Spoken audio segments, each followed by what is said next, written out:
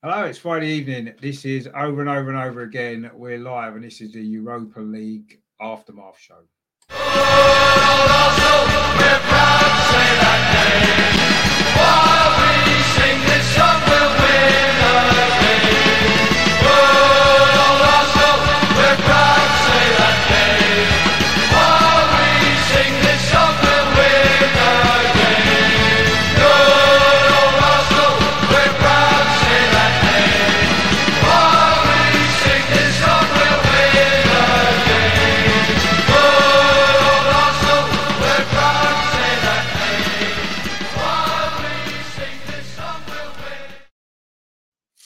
Hello, good evening. I'm Richard. This is over and over again. And tonight we're going to be dissecting last night's Arsenal performance in the Europa League, obviously knocked out at the semi-final, and looking at what happens now, really, as a club move forward and what things need to change, or do things need to change, or we will get into the discussion. I've got some great guests actually joining me. It's going to be a great show. This week, looking forward to it. First of all, of course, he is our resident panelist on the show. We can't do a show on this channel without having him involved. It is, of course, Melvin. How you doing, Melvin? You all right? Yeah, fine, thanks. I like that theme you put on. Good old Arsenal. Oh, yeah. Good old days. It's been good, isn't it? They should have played it last night before the teams came out. That would have gotten going. Yeah, you're right. Bit of inspiration. Yeah, exactly. Inspired me to do a show, actually. So I'm quite pleased about that. So that's all good. And also, as well, joining us tonight, he's been on a couple of times before. Always a pleasure. It is Jerome. How you doing, Jerome? You all right? Good evening, yeah. Fine, thank you. Looking forward to, as you said, dissecting last night. Yeah, exactly. I'm sort of looking forward to it. I don't know if that's the right word, but yeah, we need to get it out of our system, I think, don't we, really? It's therapy, isn't it, at the end of the day? What we do is therapy as well. So. Yeah. We've got some more guests joining us as well. He wasn't actually on the intro there because I wasn't sure if he was definitely coming on when I made it. So, but it's Dave from the Out and Out Gunners podcast. How you doing, mate? You're right. Good, Rich. Thanks for having me on. Good evening, lads, or should I say good evening, whichever we want to call it tonight. But yeah, thanks again for having me on, Rich. It'll be grand to have some therapy and get over this this diabolical season, I think, just once and for all. It has been, yeah. It has been a pretty poor season. And we've got one more guest joining us as well. It's always a pleasure. He's been on quite a few times before. It is, of course, Paul Dawsey. Dawes, how you doing, mate? You all right? Nice one, mate. Yeah, been a while. Yeah, looking forward to trying to make sense of kind of what's happened last night and try and sum it up, really, which I think is a lot harder than we think it might be. But no, looking forward to being a part of it. That's always a pleasure to have you involved. So that is your great panel for tonight. This is going to be good, and this will be discussing everything to do with Arsenal. So obviously we can only really start one place, can't we? That's obviously last night's game. Obviously we all saw it. We'll all be disappointed with the final outcome and the performance as well. Just really, and I've not spoken to any of you guys since. I've not really spoken to anybody at all about it, if I'm totally honest. After the game last night, I was quite depressed and needed some time to think. I didn't even do a video today, actually, which I would normally have done. So, I mean, it obviously wasn't the performance that we wanted or hoped for. But personally, for me, I wasn't surprised by what I saw, unfortunately. And it kind of sums up the season in a lot of ways. I mean, Melvin, can I come to you first? What were your thoughts going into the game, maybe when you saw the team line up, and then your kind of thoughts on the actual performance when it unfolded? I thought that the team was all right. It's quite attack-minded, which I liked. I didn't mind Bellerin at right back, funnily enough, because I thought he might, every so often he does put in a shift. He gets one game out of 5, and I was hoping this was his 5th game. He's actually going to do well. But once, after 5 minutes, you knew what was going to happen for the rest of the game. And my expectations plummeted after the first 5 minutes. Because I've read the book, got the T-shirt, seen it, done it and everything. So, as you say, no real surprise. It's such a shame. Because when we play at home and we win our games, it's normally when we start on the front foot, the first 10, 20 minutes, we can kill the other team, whoever they are. You know, we've done it with so many big teams as well over the last few seasons. But when we sit back at home like we're frightened to let in a goal at home, then you got no chance. I'm sorry. And we were actually lucky not to lose the game, let alone draw 0-0. Yeah, no. Got what we deserved, I'm afraid, gentlemen. Got what we deserved. Yeah, we did. I think certainly over the 2 legs, we definitely got what we deserved. I don't think there's any doubt the better team over the 2 games went through. I mean, Joanne, what did you make of the team lineup first of all then? And, you know, I know it was the problem with Granit Xhaka in the warm-up, actually, which, you know, we had to make a late change. I don't think Kieran Tierney was anywhere near fit enough to have played, to be honest, but he came in and did the best he could have done, I guess, in the circumstances. I mean, do you feel that was a factor maybe, or not really? I mean, he wasn't as effective as he may have been if he was fit, was he, Kieran Tierney, which may have made a difference, perhaps.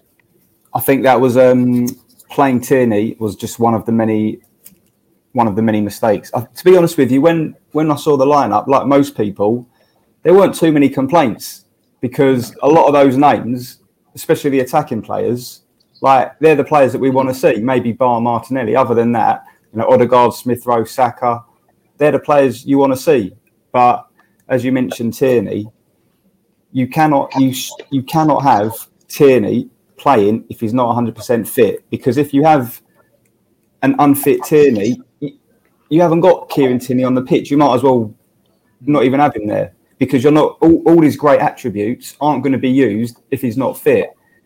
And that was a big mistake. As the game went on, having Partey as the only midfielder, another big mistake. And yeah, as you've said already, you could tell after 10, 15 minutes, this ain't going to go well. You've always got the hope that you know the boys can turn it around and find something, but it just didn't happen at all. And they looked like they had an extra man on the pitch, Villarreal. And yeah, really disappointing. No one showed up. You can go through the whole team, and sometimes you can like pick some positive performances normally, but unfortunately last night it's hard to say, this guy played well. You've really got to think deep about that. So yeah, disappointing, and but you know, as we said, you know, we didn't deserve it on the night. No, we didn't, and I think that's more the disappointment for me. You know, I can take losing games, I can take getting knocked out of cup competitions if you feel as though the team's given everything they could possibly have given to get through, and I don't think they didn't appear as though they did last night, and that's unforgivable for me, as far as I can see it. I mean, Dave, what did you make of the team selection? Do you think he should have maybe started Martinelli? I know it's easy to say now because we didn't score and he may have made a difference, but was you surprised he was left out? I wasn't, Rich, to be honest, because I think when he played Sunday and he played the whole game Sunday, I kind of knew he wasn't going to start Thursday night. I thought that summed it up there, you know. But team selection, look, as the lads had said, no real problems with it. It's only kind of when the game transpired is when the issues, I suppose, came to light. But look, it was a flip up. Pepe had scored last week against Villarreal, and look, he's done okay in the Europa League. So I didn't have too many problems with it. Like I said, wasn't fit either, so I was okay with Aubameyang starting up front. No, starting off with the team when we got it on paper, everyone was happy, and then we just didn't expect to see that performance. No urgency, no nothing. There didn't look to be. Don't think there was a player that could go off and say, "Look, I done all right." You know, there was. We kind of wasted the whole first half doing nothing. We just let it pass us by. We puffed a little bit for the start of the second half, and then we kind of just died a dead again. Look, it's just super disappointing when you play a European semi-final and you feel like you come off it and come away from the game feeling like we didn't really give it a fair go, or we didn't give it a good go. That's probably the worst thing to take from it, I think.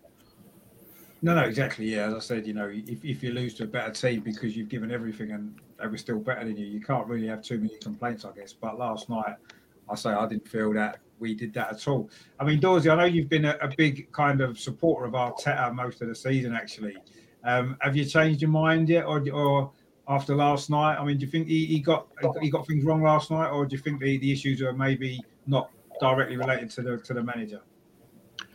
I think, first of all, the team lineup, same as everybody else, it didn't overly surprise me. I was quite pleased with the lineup, but if I'm being honest, I don't take too much. I don't really look at the lineup too much. I kind of wait for the first 5-10 minutes of any game, and doesn't really matter what 11 players are out there. You can get a pretty good idea of how a game's going to pan out in the first 5-10 minutes, as Melvin touched on a bit earlier. With regards to Arteta, I am behind him. I do acknowledge that he's made plenty of mistakes this year. It's just such a big question. For me, I just don't understand, or I don't see who you bring in if you get rid of him. I think when I look at what's happened in the last couple of years under Wenger, what happened under Emery, and then obviously what's happened under Arteta, there's a common denominator in there, and that's the players. Now I know Arteta's brought in players, but also, I mean, you look at Partey. I mean, Thomas Partey, for me, he didn't look anywhere near fit enough to play that game last night. Now I know he played defensive midfield pretty much on his own. I know he covered a lot of ground, but he didn't look fit. He looked tired after 15-20 minutes. He looked like he was struggling. So most of the players that Arteta's bring in, I think you always give them a season really to kind of bed in, see how they settle in, and the season after they kind of hopefully they kick on. But I mean, Mikel, he definitely got to look in the mirror and just he's got to try something different if he is going to stay in the job. Because what happened last night, the performance, for Arsenal Football Club, if you can't get up for a semi-final, knowing that you've only got to win that game 1-0, it's not like you're 2, 3, 4 goals behind and you've got to really go for it. We only needed 1 goal to go through, and it just the old expression, releasing the handbrake. That's what it kind of felt like last night, especially that first half. The team looked scared to concede. They looked. There was a lot of fear in the team, I felt, but the performance wasn't good enough. Like everybody said, we didn't deserve to go through over the course of the 2 legs. And it'll be interesting to see what the board do over the summer. I do think Arteta will still be there next year, but I think his cards are probably numbered. He's got to start the season pretty strongly if he's going to see the end of it. Yeah, I mean, there's a couple of points there actually, which you said who could replace him. Well, yeah. I would say pretty much anybody else could replace him that's currently managing or not managing, that has managed previously. Personally, that's how I feel. I think there are plenty of managers out there that would be a better option at this moment in time. Whether we could get them to the other issue, I guess, and whether the board want to, pay out to get them, I guess. But in terms of the players as well, I mean, last night, how many of that starting 11 actually played in under Wenger? Probably 2 or 3, maybe. Yeah, there wasn't many of them at all. Yeah, Bellerin, Holding, Aubameyang only got a half a season with Wenger, didn't he? So these are new players, and a lot of them didn't even play under Emery actually. And the attitude seems to be the same. I agree, but they're different players, and they've been coached by. There's been 3 different coaches in the last 2.5 years, isn't there now? Actually? Yeah. And the turnover of players, I think, has been quite high. When you look at it, players into the squad, into the first team, I know we've got a few young players come through, obviously ESR and Saka, that were at the club under Wenger, but didn't really break through until Unai Emery came, and they've really pushed on this season. But I don't know, I'm not really sure. I mean, I did want to actually touch on a little bit of Arteta's comments after the game. I don't know whether you guys listened to his interviews and his press conference afterwards. He seemed to be making a hell of a lot of excuses in terms of injuries, players not fit. I mean, I don't know whether he understands that in football, that's kind of part of the job. You're not always going to have all your best players 100% fit all the time when you need them. It's just life, isn't it? And I don't know, I felt personally that he made a lot of excuses last night afterwards, which he hasn't really necessarily done before as much. No. But he seemed just literally pouring out of him excuse after excuse. The players wasn't fit. Kieran Tierney wasn't ready to play. Aubameyang just had malaria. Lacazette could only play 10 minutes. And yes, all those factors are true. But equally, Villarreal were out without 2 of their key players. I don't know what fitness their players are at. We don't know. They looked a little bit fitter maybe through the game, but I don't know. I wasn't happy with his excuses. I'd rather he just come out and maybe was honest and said, you know what, we wasn't good enough on the night, and just kind of left it at that rather than trying to find excuses for why it might have happened. I mean, what did you make of his comments, Melvin? Were you kind of surprised by that? That's what it was, because he doesn't normally do that, does he? Really, not to that degree. I never saw the comment, and now you've told me, I'll take it in. But I just didn't want to listen to it, to be honest with you, after the game. I couldn't be bothered listening to anything. But if you make those comments, my answer would be, you don't pay players that are not fit. You mentioned the three that are 100% fit. Don't play them. We haven't got a squad of 12 players. We had how many on the bench did we have? Cedric. I'm not saying he's a left back, but he could have done a job. At least he's fit. You're talking about Aubameyang. If he's not fit, you've got Martinelli. Play him and bring Aubameyang on later if need be. And who's the other one that wasn't fit? You said. Lacazette. We didn't start with him anyway. So let's get rid of that one. If our squad means we've got 3 injured players we can't play, then I'm sorry, we shouldn't have the size squad we've got, because the other players shouldn't be playing for us. They should be good enough to step up. The first 20 or 22 players should be good enough to step up. And we worried about 2 or 3 players not being 100% fit. Sorry, I'm not accepting that as any excuse. No, I'm not either, but that was what he was using. I mean, Joanne, what did you make of his comments after the game? Yeah, he's trying to obviously defend himself, but to be totally honest, since Wenger, maybe the last couple of years of Wenger, up until now, I don't really take much notice of what the managers say, because it doesn't. For me, it doesn't mean anything. It's all empty words. They might say things that they don't mean, and I don't really care about what they say. I want to see what's happening on the pitch. That's, then you can it's easier to judge that than to judge what a manager says. But he's not gonna come out all the time and say, look, hold my hands up, I got it wrong, because managers just don't really do that. But yeah, I'm one of those, to be honest, that isn't massively Arteta out, but he's not making my position easy now. With his actions, because that's what matters to me. It's the teams he picks, the players he selects, formations, all of that stuff is what I really care about. What he says in press conferences, I'm not really bothered about it, to be honest.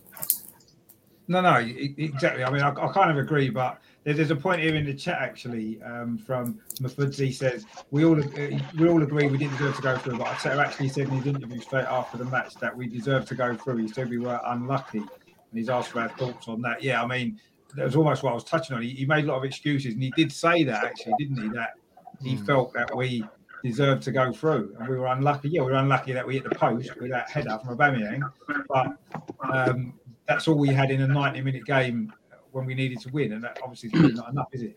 I mean, did you feel that we were unlucky in some aspects over the 2 legs, or not really? Yeah, Jerome, go on. No, we weren't. We were lucky to still be in the tie after the first leg. So we were more lucky than unlucky. Yeah, we hit the post a couple of times, but they were pretty much our only chances. I think we had 2 shots on target over 2 games. So I wouldn't say we were unlucky at all. If anything, the opposite. That we were still very much in it, because, like you said, 1 goal, we would have gone through. So yeah, we weren't unlucky. I mean, that Dave, what do you make of that comment then from Arteta, that he's saying that he thought we were unlucky when none of us seemed to think that we were, and no one else spoke to seemed to think that we were? I mean, what do you make of him saying that? Do you think that's just, I don't know, trying to deflect it from himself, or do you think he just actually really believes that? I don't know, Rich. It's a weird one, because he says that a lot in games. He's always talking about, there's margins and we were unlucky, and this isn't the first time he said this. I think it's probably because the heat hasn't been on him as much. We've kind of let it slide a little bit, but I think even in his press conferences recently, when he made that comment going, if you got to know the Cronkies, you'd like them, and all this kind of thing as well, is like, he's not doing himself any favors there. And then last night, the press conference last night, I watched it because I wanted to hear what he said, but for what he said in it, I was kind of thinking, Jesus, why did I end up watching that? Because he made the excuses of the players being injured, And then he said we were unlucky. He was talking about the likes of Tierney and, as you said, and losing Xhaka before the game and that. But we were our own downfall. We didn't score a goal from open play over the 2 legs. Our goal was a penalty from a dive. Let's be honest. So you get what you put in, and that's where we was.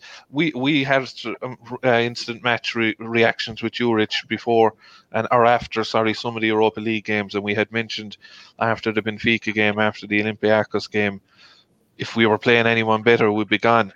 And we were kind of thinking, when is it going to run out? And then maybe that's what happened last night. You could argue better than getting slapped by United in the final.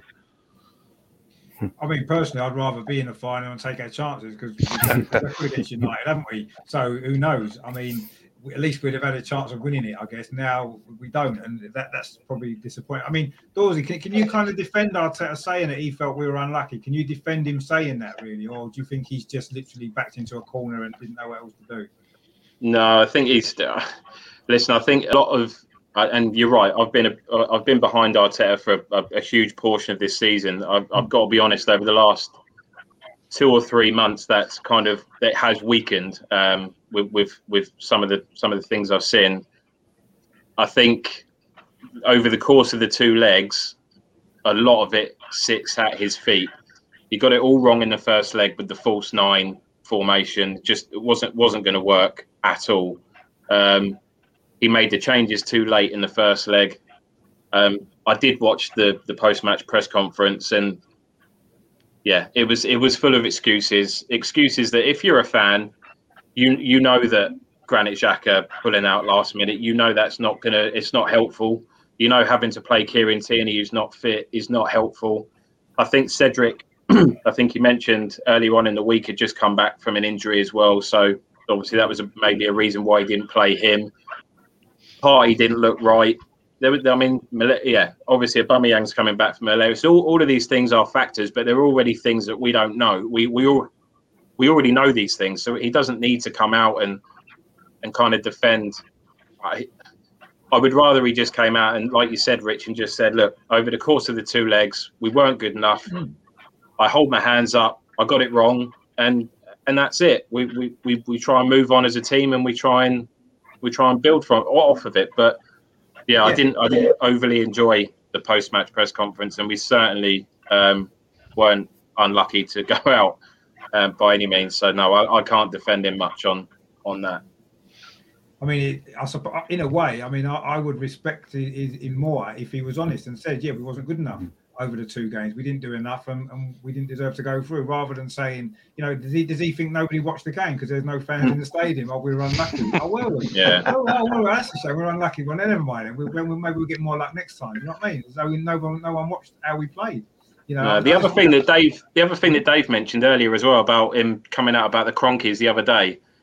Yeah. I mean, listen, I'd rather he just didn't say anything. Like, don't come out and defend him because you're gonna make yourself look stupid. We've all been invested in the club for long enough to know that these guys are not good for the club in any way, shape, or form. So we're all very much united in that sense. So yeah, I mean, he's not going to win any fans, is he, by coming out and saying, "Oh, if you get to know them, like they're all right." Honestly, they're all right. They give him a £250 million check in the summer, then he might be a bit better. But yeah, it ain't going to happen. So yeah, I'd just rather sometimes he just didn't say anything. Yeah, he's made a few strange comments. I mean, since all this European Super League stuff, you know, he has defended the Cronkies a lot, hasn't he? And you know, there was a big protest outside the stadium, obviously last Friday before the game, which he was aware of. So he knows the fans' feelings himself. So to still continue to defend the Cronkies, like you said, he's better off not talking about, isn't he? Saying, you know, let's focus on the football or whatever, and get away from that issue rather than Rich out with that. And it's certainly not done him any favours in terms of getting support from the fans, because surely he knows what the feelings are now. If he didn't before, he must know how the fans feel about it. And stuff like Can I just add, guys, as well? Literally here on the telly behind me, Joe Willock is after scoring another goal for Newcastle. Has he? Why can't he be in the squad? Why, like, how are we watching him score for Newcastle when we can't get a goal from our midfield that is existing with us? And then as well, even to compound it even further, our under-23s are losing to West Ham currently as well. So they are going to get relegated out of the top division of the under-23s. So even that, we're going backwards that way. Joe Willock was the one I didn't want to see go out. I really thought he had a place in that squad. I really thought there was other players, certainly in that midfield, which you could argue is our weakest area. That he was different to the other midfielders that we've got. Yeah. So I was a bit I wasn't happy that he went out. The only thing I would maybe defend Arteta on that particular issue is I think Willock's had plenty of opportunities. He's played 70, 80 odd games for Arsenal, and in the Premier League, he hasn't been consistent enough in his performances. I don't think he's done okay in some of the cup games against some lesser oppositions in the Europa League, etc. But in the Premier League, he's played plenty of games in the Premier League for Arsenal, and he hasn't been consistent enough. He's only scored one Premier League goal for Arsenal in his whole career, and now he's got 5 for Newcastle. So maybe Newcastle's style suits him. I'm not sure what the difference is, but he never did that for Arsenal.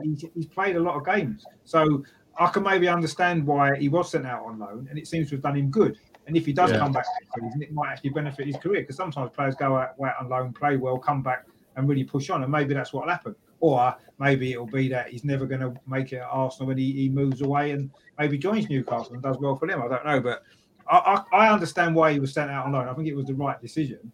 And I'm glad he's doing well, actually, because it's good for his career, and it might end up being good for us. And we have had quite a few comments in the chat before we move on. Shane there says, "Hi lads, great guests tonight. Kroenke out, Arteta out, players out." If you just take over, Shane, we'll all play. That might be the answer. Start again.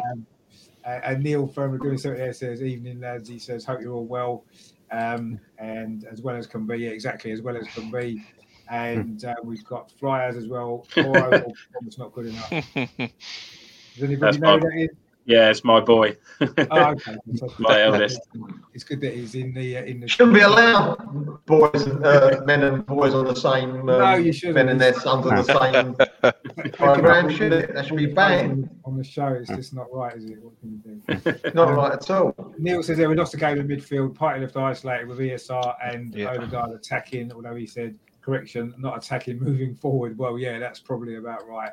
And going back to the earlier question about who played under Wenger, he said Coquelin played under Wenger. He did actually, and I actually thought he had a great game last night for Villarreal. Yeah, he played well. He did play well. So he was a good performance there. Richard, going back to Willock. Yeah. What do you think about it? A manager's qualities is how we can get the best out of players. And I haven't yet seen our manager get the best out of our players. So he's let go, Maitland-Niles and Willock, and the other managers have got the best out of them. So for me, that's another negative. It's a worry, isn't it? No, it is a worry, and it's not just those two that he's not managed to get the best out of, is it? When you look through this season in particular, there's been lots of players that haven't, that maybe dropped levels that they had before, or some haven't maybe progressed as we hope that they would. We look at they've progressed elsewhere, though, Richard. They've progressed elsewhere. That's what I'm making. Two managers who some people haven't got the greatest admiration for are getting the best out of these players, and he hasn't. No, I totally agree with that, and that's been one of our biggest problems all season. I've been saying that a lot of the season with a lot of these players. They don't seem to be flourishing under Arteta, do they? For whatever reason, that needs to be looked at as well. And Neil has said about Cedric. He said Cedric should have been playing, but Dorsey was right. He did mention, didn't he, that he had some issue as well, Cedric, this week. So that might have been why he wasn't playing. He's not experienced enough. Yeah, we know he's not experienced enough. And Neil says, I really like him and was desperate to see him succeed first time, but he needs more experience. He does need more experience. We need somebody with more experience at the club as well. He said if he was joining a strong ship, then it may have been different. Clearly would have probably been, looking at what he did at Man City. He came from a very strong club, but he was joining literally a sinking ship which required so much work, pressure from the off. Exactly, that is one of the biggest issues, isn't it? The job was probably too big for somebody like Arteta, unfortunately, at that point in his career. And of course, what the club did was, because he won the FA Cup, they promoted him to manager instead of first team coach, whoever it was, give him even more responsibility, and he's kind of crumbled under that, hasn't he?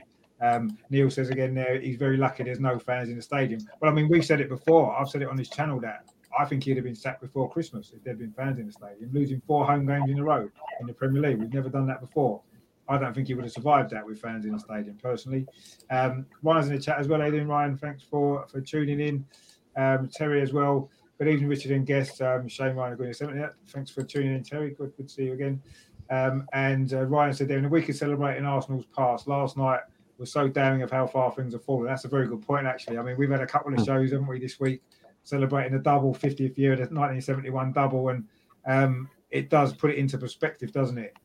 Where, you know, a great past that we've got, a great history that we've got as a club, some great moments. And now we're having to see it crumbling quite dramatically. I mean, are you surprised? I mean, I want to get all of your opinion on this, actually. Are you surprised at how quickly things have fallen apart, actually, in what, 2 or 3 years from, you know, we were one of the powerhouses of the Premier League, wasn't we? You know, George Graham started it really in the late 80s into the start of the Premier League, and then obviously Arsene Wenger took it on. And we were a powerhouse in the Premier League, even in European football. We were getting regularly quarterfinals of the Champions League. And the drop away has been so fast for me. Usually you could see it maybe taking over a course of time, but suddenly we've gone from challenging for the top 4. It almost feels like last season, I know it wasn't, but it almost feels like it. We were challenging for the top 4, and now we're, you know, struggling in mid-table. It's happened so quickly. I mean, are you surprised by that, Melvin, how quickly it's all kind of crumbled? Not at all. Not at all. I think it's been a slow decline over the years. I mean, we've got to remember that it's our foundations that have been shattered over the last few years, like 8 or 9 years. And once the foundations go, you can't see them going, but once they go, it just collapses. And that's what's happened the last 18 months. It's all of a sudden, it's just what happened there. And we're looking at each other going, this can't be Arsenal, but it is. That's where we are. We're in the right position in the league. We're in the, you know, I couldn't see us getting to the final or even get to the semi-final of this European competition, what we did. We got knocked out the FA Cup because we didn't think it was important enough. You know, we got knocked out the League Cup because we played a rookie goalkeeper who didn't bring both hands to the game. I mean, we are where we are because we deserve it. So, you know, this has been going on for a long time now. I mean, even before, you know, even when Wenger was there, the last few seasons there, you could see it was just draining from the club. The blood was coming out of the club slowly. And all of a sudden, it becomes the gush out. The last 2 years, it's gushed out, and we are where we are. And if you wanted to ask the question, well, where do we go from here? How can it ever get better? I don't want it to happen, and it won't happen. But sometimes you've got to flush the toilet. Perhaps the owners, stroke management, stroke directors must will only look at themselves to get relegated. I don't want it to happen. All of a sudden, if they get relegated, they suddenly go, hold on a minute. We've got to do something now. You know, we think we're better than we are. We're not. We're in the Championship. Now what do we do? And as I say, you've got to sometimes hit the bottom before you can actually rally at all. And we haven't hit that bottom yet. I think we've still got a little, you know, next year, all things being equal, we're going to be in the top 4, top 6, top 8, I think. So we could be even worse. You don't know. All this about spending money. What's the point of spending money when we buy the wrong players anyway with the wrong attitude? You know, they should do, you know, you just don't buy a player by looking at him when he's on the YouTube. I probably looked good a couple of years ago on YouTube, well, quite a few years ago on YouTube, but I wasn't as good a footballer as any. There's millions and millions of people. You've got to have the right attitude, and it seems to me we seem to attract players with the wrong attitude. You know, it's soul destroying, it really is. And it's going back to your one, Richard, talking about the past. Yeah, I've seen bad teams of Arsenal, but they've always fought. No matter how poorly they've been, they've always fought. And not one team I can think of in all the years we've been watching the Arsenal will be given that performance in a home leg in the semi-final. And that is where we are. Yeah. No. I mean, I can't argue with that. I mean, the point as well is, I heard it somewhere today that we've not finished outside of the top 6 or 7. No, I think the top 7 2 seasons running since the mid-1970s. That's how long it's been, and obviously we're on the verge of doing that now. And both seasons have been under Arteta, you know. And the last time we did that, I think, was 75 and 76. I think it was when we finished maybe 16th and 17th or something like that. So, you know, we've never been this bad for that long, really, for this long a period of time. We've had the odd poor season here and there, and dropped in, but not 2 consecutive seasons in a row. And that kind of worries me, actually, that, you know, how we've got into this situation. I say, you know, lots of comings and goings have happened since the mid-70s, as we know. We've had lots of different managers. We've had some great teams. We've had some not so great teams. But we've never, ever finished lower than the top 7 2 seasons in a row. Since then, despite all those things that's gone on. And here we are now in 2021 when, we've got this 60,000-seater stadium. We've had, unbeaten seasons, and we've had all this other stuff gone on. And we find ourselves in this absolute mess. I mean, can you kind of, I don't know, can you get your head around how quickly we've dropped away? That suddenly now we are looking at becoming, or we have almost become, haven't we, a mid-table club very, very quickly from being a challenging into the top 4, challenging for the top 4 every year. Even at the end of Wenger, we were still challenging for the top 4. We didn't quite make it, and obviously Emery, we were challenging for the top 4. So suddenly now, we're going to be finishing mid-table again. Yeah, I think it's down to a combination of a few factors. Something to consider is the last few years, there's been quite a few teams that have been just below us that have improved quite a lot. I mean, 6-7 years ago, you'd never be talking about Leicester as a top 4 team, would you? They weren't probably even in the Premier League. They've jumped ahead of us.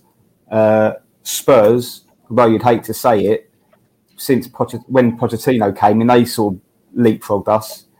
And so so that's happened. Our recruitment's just been. I think the main thing is the recruitment has been so poor. Obviously, there's been loads of changes upstairs as well, like the scout that came in from Mislintat, Sanlehi. There's just been so many factors. I mean, the amount of players that have left for free, like quality players that are worth a lot of money. And a mate of mine earlier today I was speaking to was talking about, let's bring Wenger back. And I said to him, that's all well and good, but just remember, Wenger spent close to 70 million quid on Xhaka and Mustafi. So, there's been lots of factors that have contributed to this. And yeah, I think it's going to be really hard. I think we've fallen so low that something big needs to happen to turn it around. And we're very lucky that Smith Rowe and Saka played a lot this season, because without them, we'd be very close to the relegation zone. And that's not an exaggeration. I think that's a fact. And yeah, if you look at this summer, say, coming up, and you're looking at you put the squad down on a piece of paper and you go through all of those players, whether you want to keep them or sell them, probably half of those players you'd be happy to see go.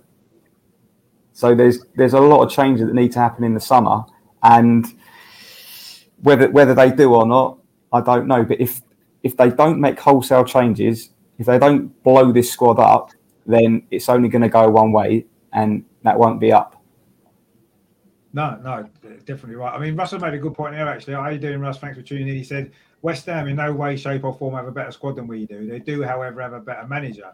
And although we have been very critical of the players, and I think rightly so, I agree that the players with this squad, we shouldn't be 10th, 9th, 11th in the league. We should be challenging for in the top 6. We should be pushing towards the top 4 with the players that we've got overall in the squad. Yes, we've got some players that aren't good enough, but I think everybody has. So I think Russell's got a good point now. I believe, if you look at, say, for example, when Chelsea sacked Lampard, we were above Chelsea in the league. They've got in a proper manager who knows what he's doing, and suddenly they're in 2 cup finals and they're in the top 4. You could say that they've got the same players because he hasn't had a transfer window, and he's improved them.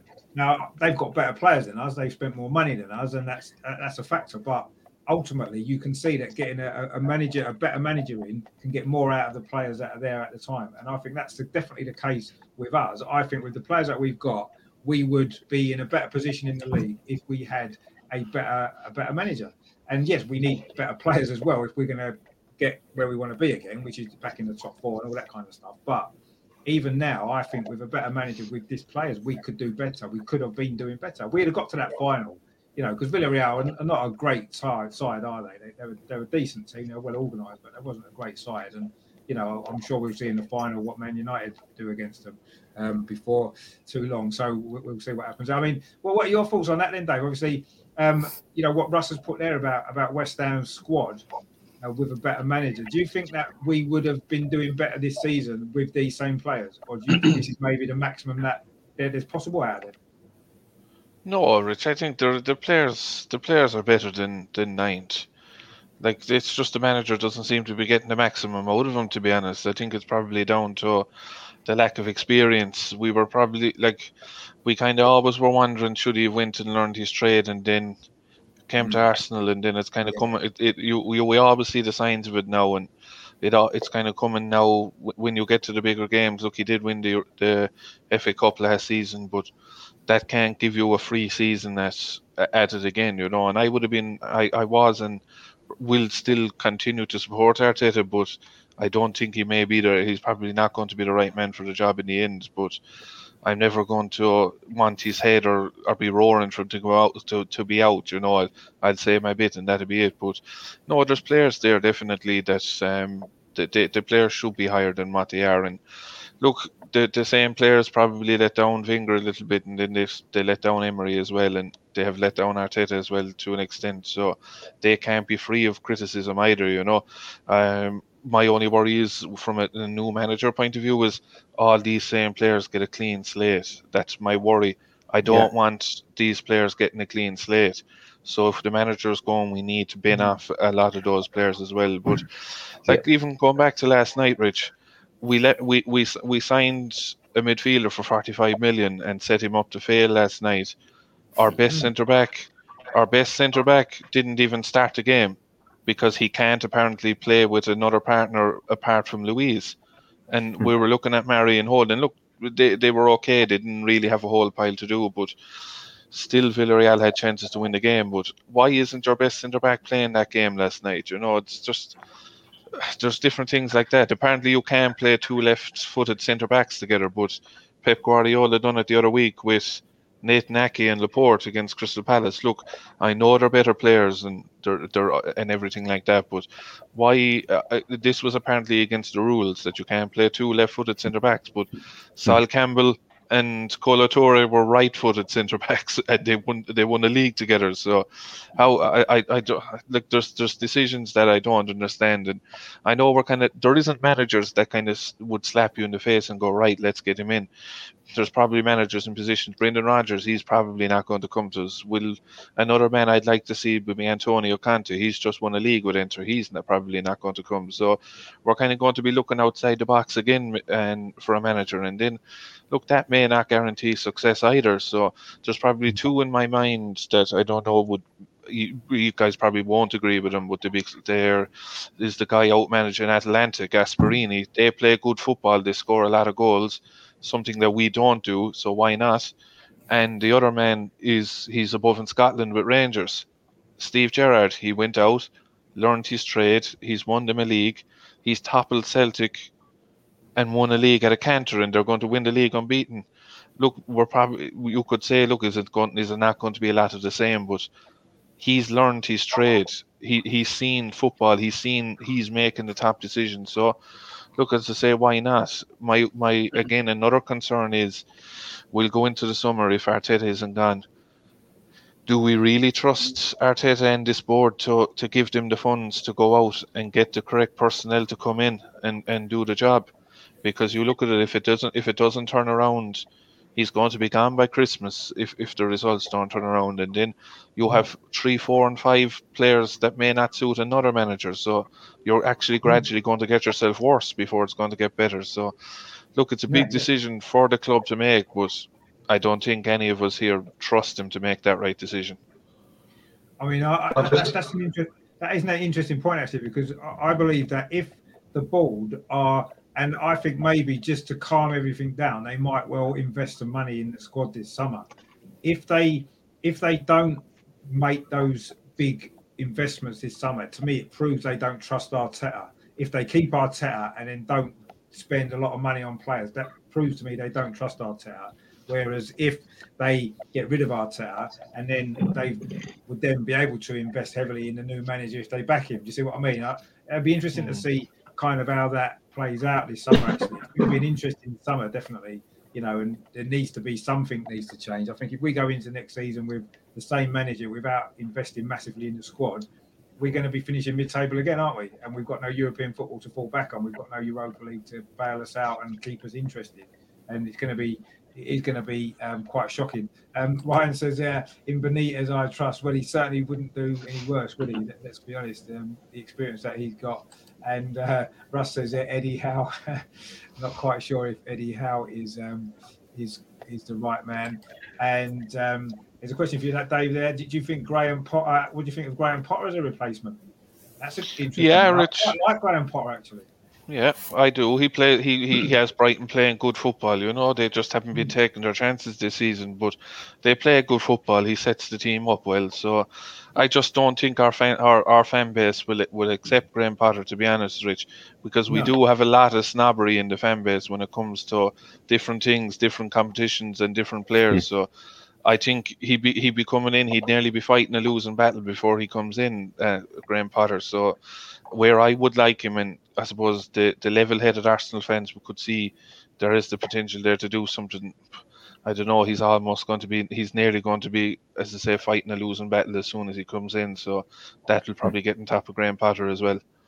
No, I agree. I do feel that he wouldn't be the Arsenal fans. That's not the appointment that the majority of Arsenal fans would appreciate for that very reason, because he's at Brighton.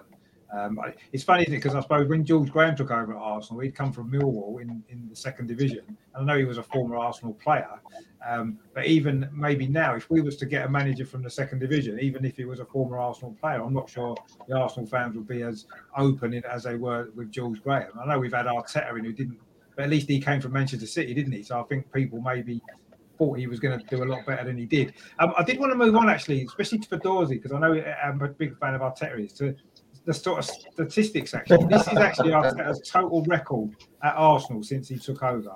This is an all competition. So we played 82, won 41, drawn 17, lost 23, scored 139 goals, conceded 81. So we conceded basically one goal a game. And the win percentage is 50%. Now, for me, that doesn't sound disastrous, does it, when you look at it? But then you have to look at this.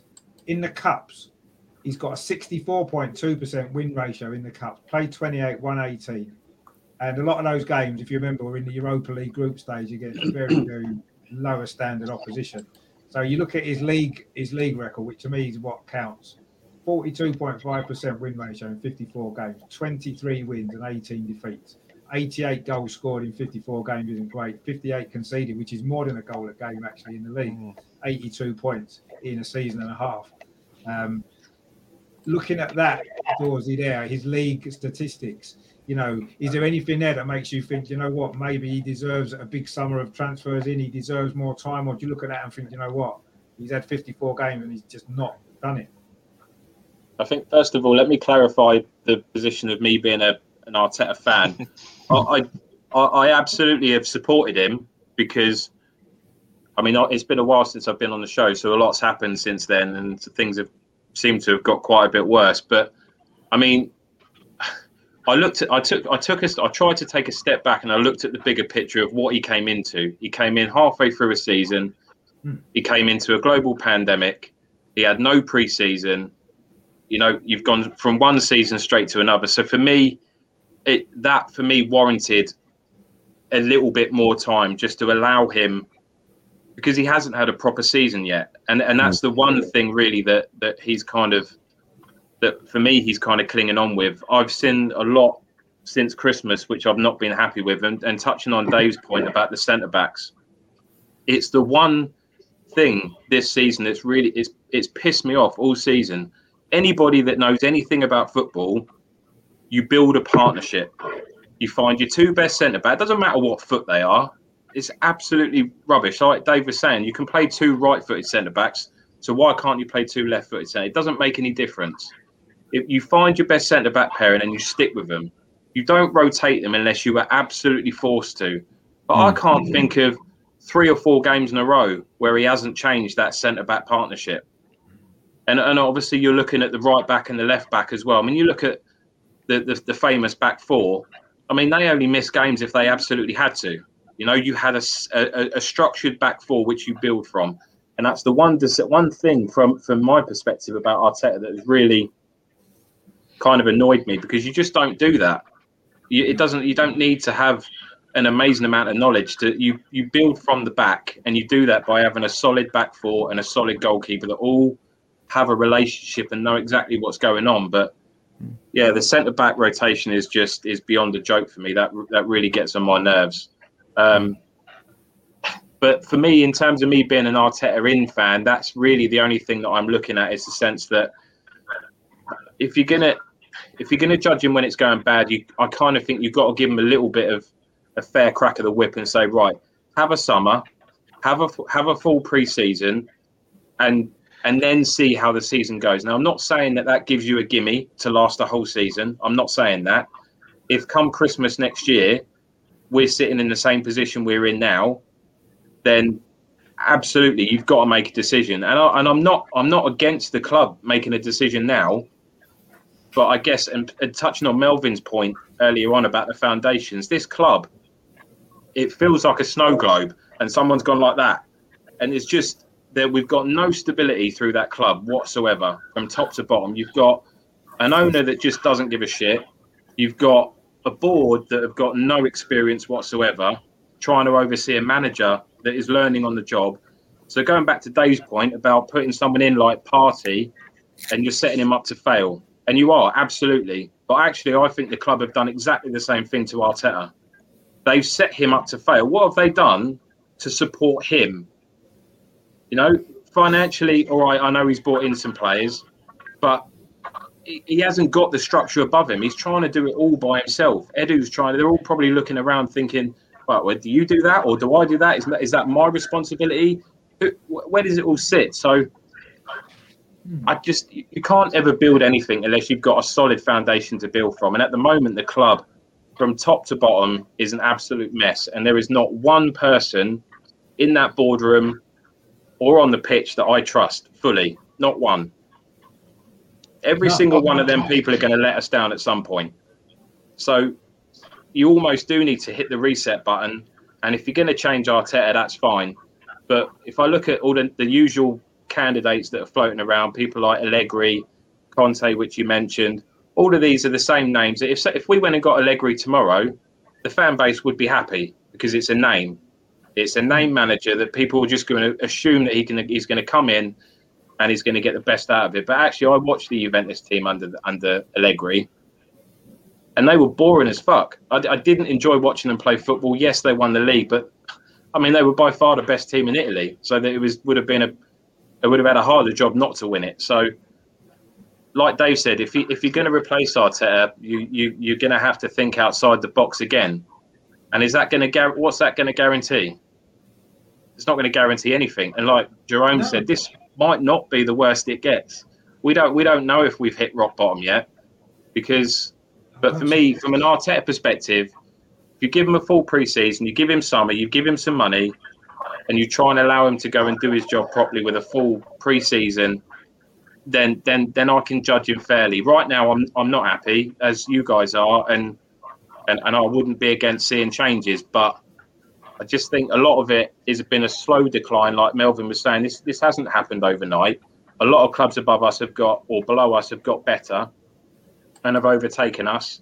And at the same time, we've gone stagnant and gone backwards. So that is a culmination. But there's so many factors, and I think everything seems to fall at Arteta's feet. Listen, he's part of the problem. I'm not giving him he's not got a free pass on me. He's part of the problem because he's made plenty of mistakes, and we're out of the Europa League because of him over the course of the last two legs, in my opinion. But it's not just him. There's bigger problems at the club than just Mikel Arteta, and that's why I kind of think you can change the manager every week if you want, but it doesn't guarantee anything. So no, I'm with you on that. I am with you on that, and I thought it was interesting what you mentioned there about Arteta sort of been set up to fail, and I can kind of see where you're coming from with that, and that is probably true, actually, I would say. But equally, then, does Arteta? Do you not feel that Arteta maybe feels that because, as we've mentioned earlier on tonight, that he has backed the owners, and the owners have basically, as you said, thrown him under the bus in a sense, giving him no real opportunity to succeed. in the job. Yeah, they have. But because of the what structure can he around. say? What can he come out and say? It's his first Nothing. managerial job. He can't come out and rock the boat and say, these guys haven't backed me. You know, I'm sitting here on my own trying to do a whole job that I don't know what I'm doing.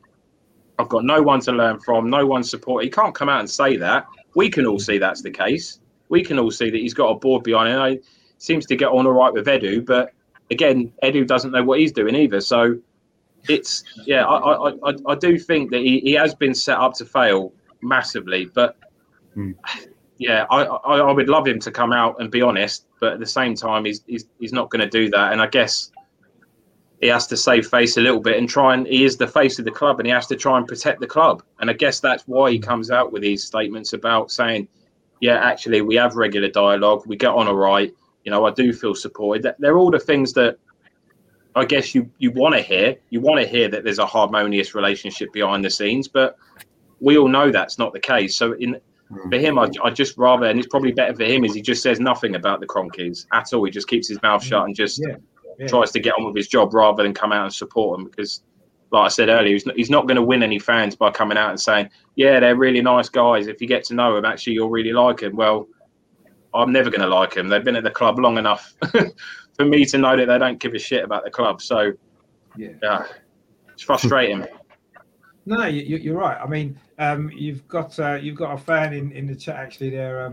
Mafazi there says, thanks, Dorsey, for clarifying the position. It was an impassioned, lucid and honest assessment. I have to agree with you. We had a bit of a, well, I know him, so we had a bit of a Me Too last night about Arteta as well via text. So right, okay. Clarify my situation on Arteta.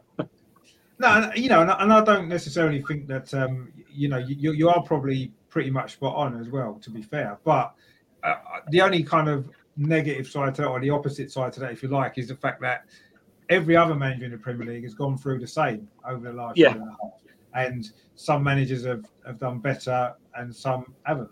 But if you look at the league table, really, when you look at the teams that have done well this season, they were teams that you'd have expected to do. It's only really Liverpool that have maybe dropped down from where you would have expected them to be. You know, and West Ham have maybe overperformed possibly. I mean, Leicester were in and around the top four before. Obviously, Man City, we know how good they are.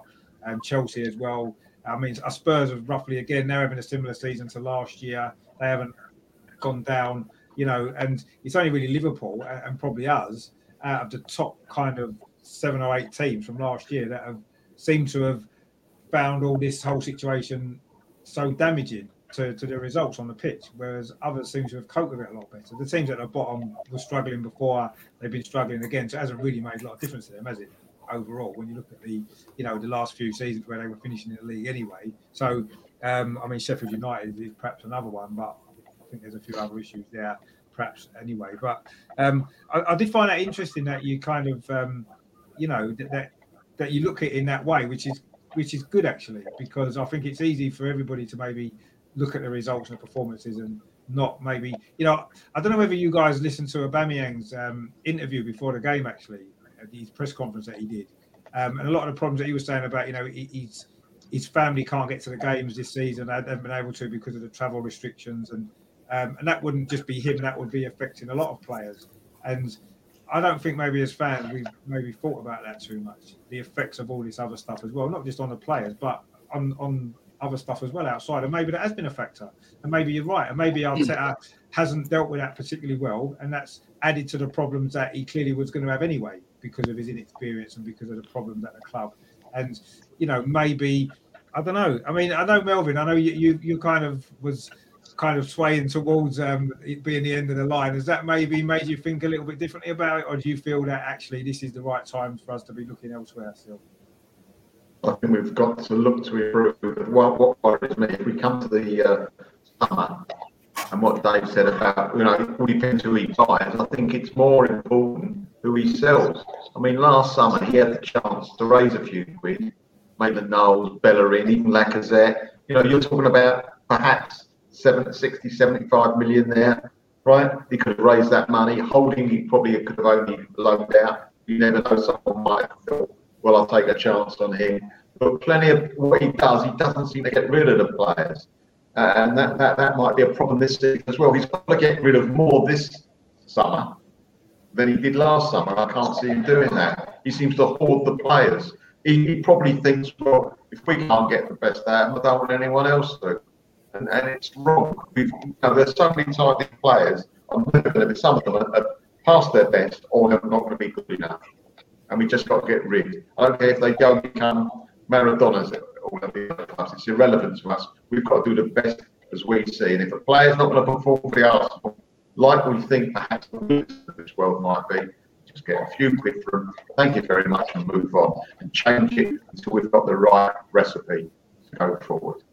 And we'll talk about, I know he's got a lot of pressure on, got a lot of things against him, but he probably knew, listen, we played Man City the week before he joined us. He saw how bad we were then. It was no surprise to him for what we were like. And going back to the point where he has got a lot against him, I agree.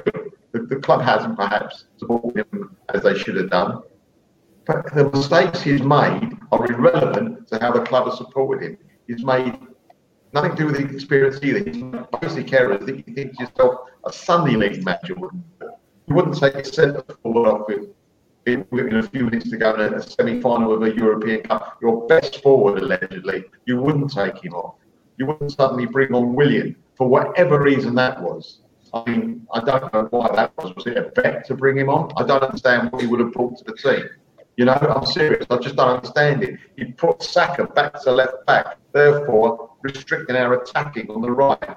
You know, all these things are.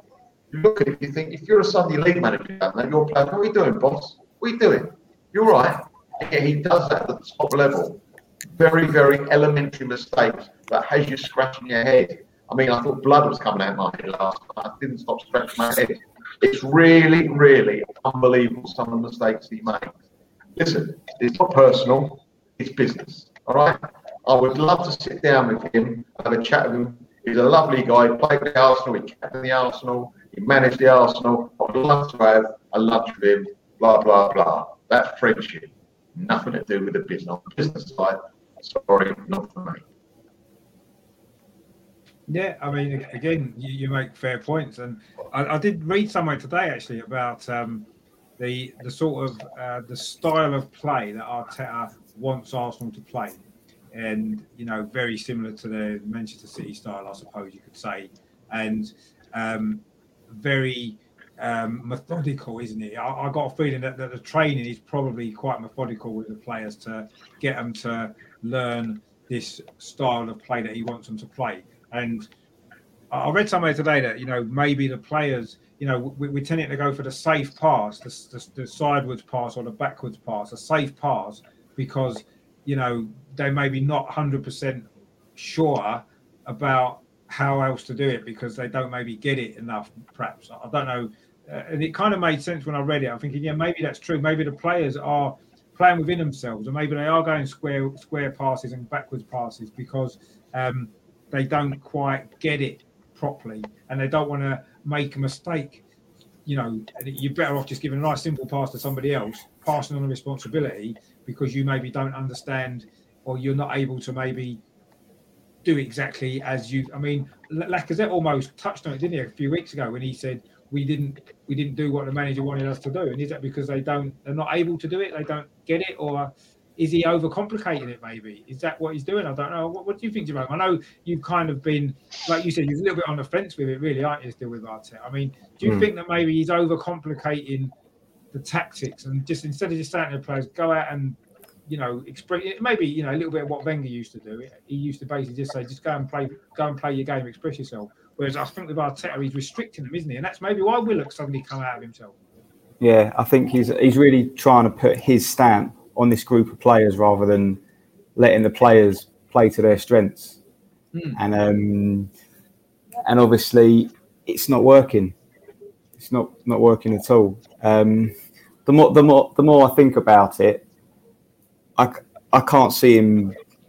I just can't see how he's going to last, to be honest. Like after sort of Christmas time, because if he's going to continue with this approach and being so like not robotic with his style of play, but so structured with everything, and a lot of these players stay, then it you know, it's not as if he's been here for 2 weeks and he's only had a few training sessions with his team. I mean, he's probably had hundreds of training sessions with these players, and I thought what Dawsey said before was really good, like in his defence, and I really agree with a lot of what he said. And I want it to be like, if he gets sacked, I want it to be like plainly obvious that there's no other option and he's got to go. Like, I think maybe me and Dawes are trying to like give him sort of the benefit of the doubt a little bit. Yeah. I think we both want to see it work because, like Melvin said, like he's played for the club, he's captained the club. I mean, he comes across, and all the stuff he said when he joined, he really. I mean, he won me over from the off with some of what he wanted. That he wanted the right mentality, all of those things that he was saying the right things, and I think probably, I agree with Jerome to a certain degree. I would love to see this work. I would love to see him succeed at Arsenal and for it to really kick off. I think it's when you look at all of the other top managers around the world, you look at them. They've all got a philosophy. They've all got a way of playing, but I guess what they've got, I mean, when you look at the way Wenger played, I mean, he played the same way for 20 years. For 10 years, it worked. No one had a problem with it. But for the second 10 years, when the players weren't good enough to do it, that's when we had a problem with it. We had no plan B, we couldn't change the way we were playing. But that same way of playing made us go through a season unbeaten. We won 3 Premier League titles, So every top manager has a way in their mind that they play football, and this is the way I want my team to play. Mourinho's got it, whether you like it or not, he's got it, and it's been successful for him throughout his career up until Spurs. So I guess what Arteta's trying to do is he's obviously got in his head his philosophy. He's got the way his team want to play, and he's trying his best to try and stamp that. But what he hasn't got is the experience to say, right, I don't know what to do now. I want my team to play this way. This is what I want them to do. But these players are either not good enough to do it, or I'm not communicating the right way to them how to do it. So it's one of the two things, or a mixture of both. But for me, you don't. And I always remember an interview that Gary Neville did. Now, obviously, we all know he was quite unsuccessful at Valencia in a short period of time. But I remember him saying he went into the club and said, "This is the way I want my team to play." And I remember him saying some of the players were questioning it and some of the players were commenting about this isn't working. So he changed it. And that was his downfall. That got him the sack, essentially. I know he wasn't doing very well anyway, but so I guess if you've got a philosophy in your head, I guess if you're convinced that it's going to work, if you've got the right players, then you have to stick with it.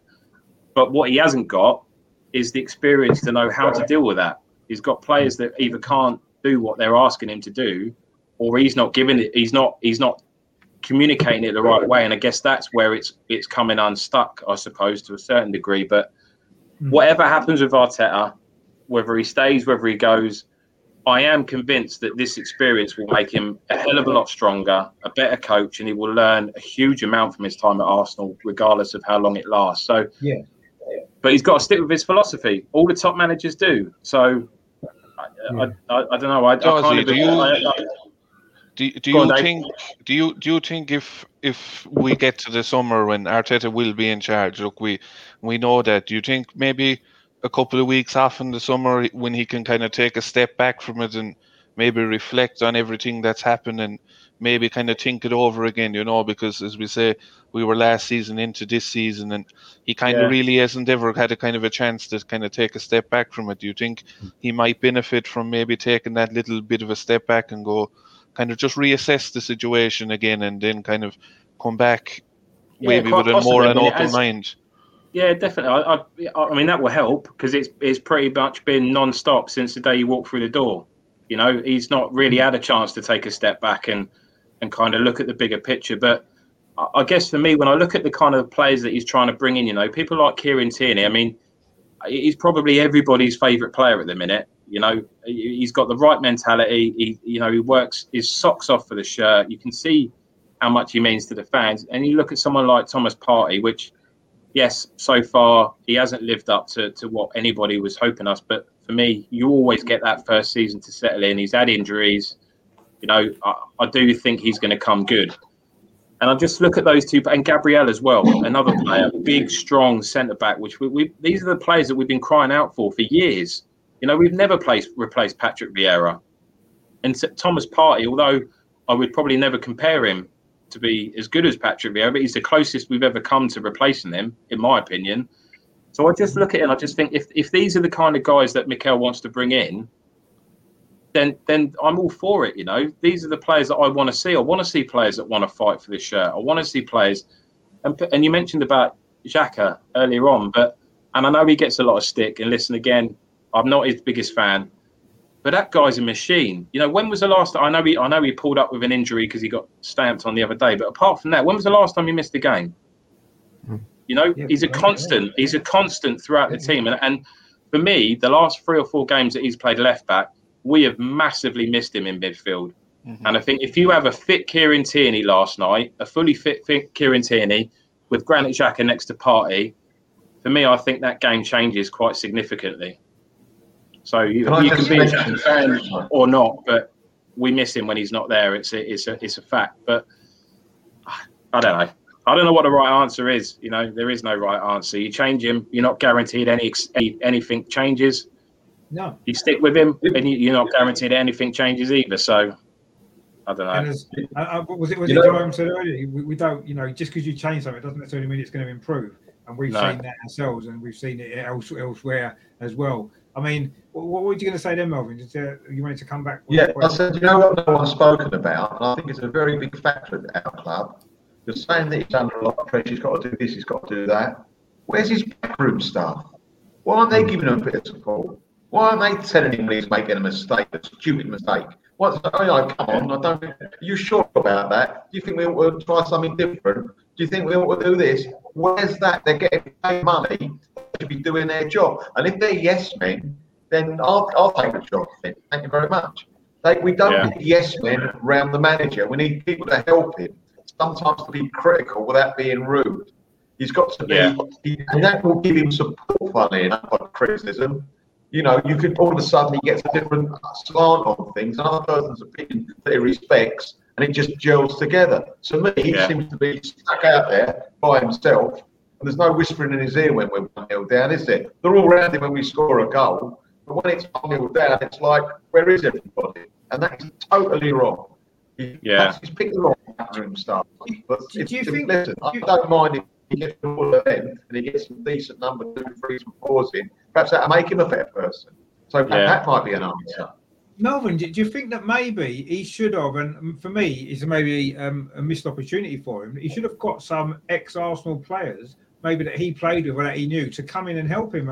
He's got his own coaching staff in, you know, Steve Round and whoever else it is as well, which is fair enough. But surely an ex-Arsenal player, just to help him along the way. You know what would be perfect? You know what would be perfect for him? The one that he played with, and they got on very well, and they both get the club. Mertesacker. Mertesacker's a great shout, yeah. And I'll tell you what, he doesn't. Is he a bit young?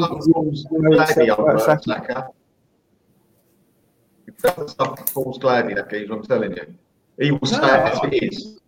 Yeah, and I think he understands football clearly. He understands the game. A leader. Yeah, he's a leader. Yeah, exactly. And no, that's a good shout actually. And you know, why hasn't he done that? This is what I don't understand. Why he's not got ex-Arsenal players. Him being an ex-Arsenal player himself, it doesn't make sense to me why you wouldn't do that.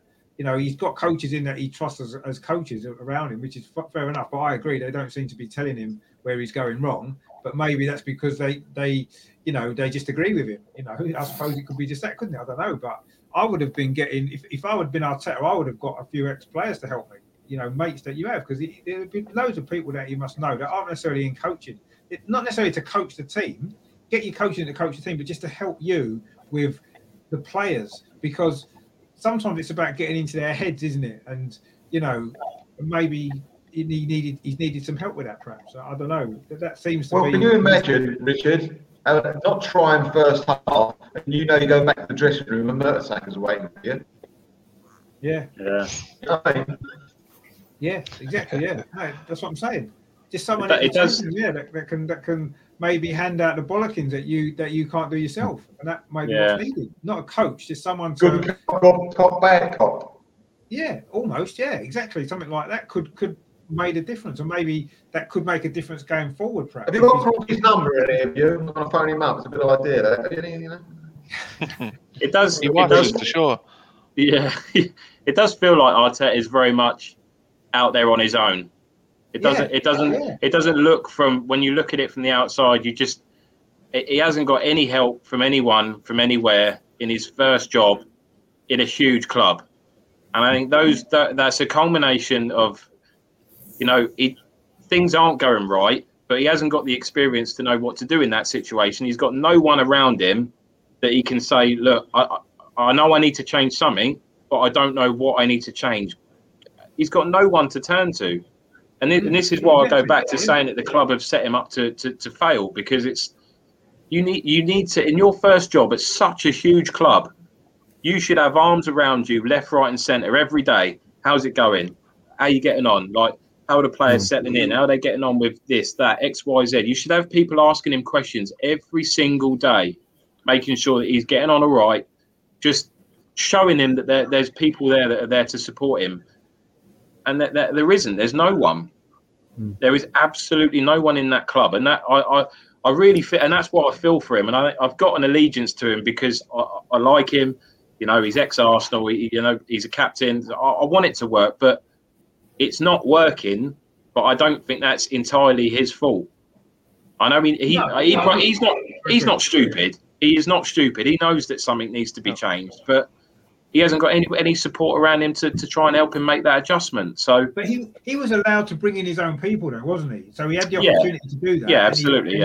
He brought the people in that he's got, rather than maybe looking at people that maybe understand Arsenal a bit more as well.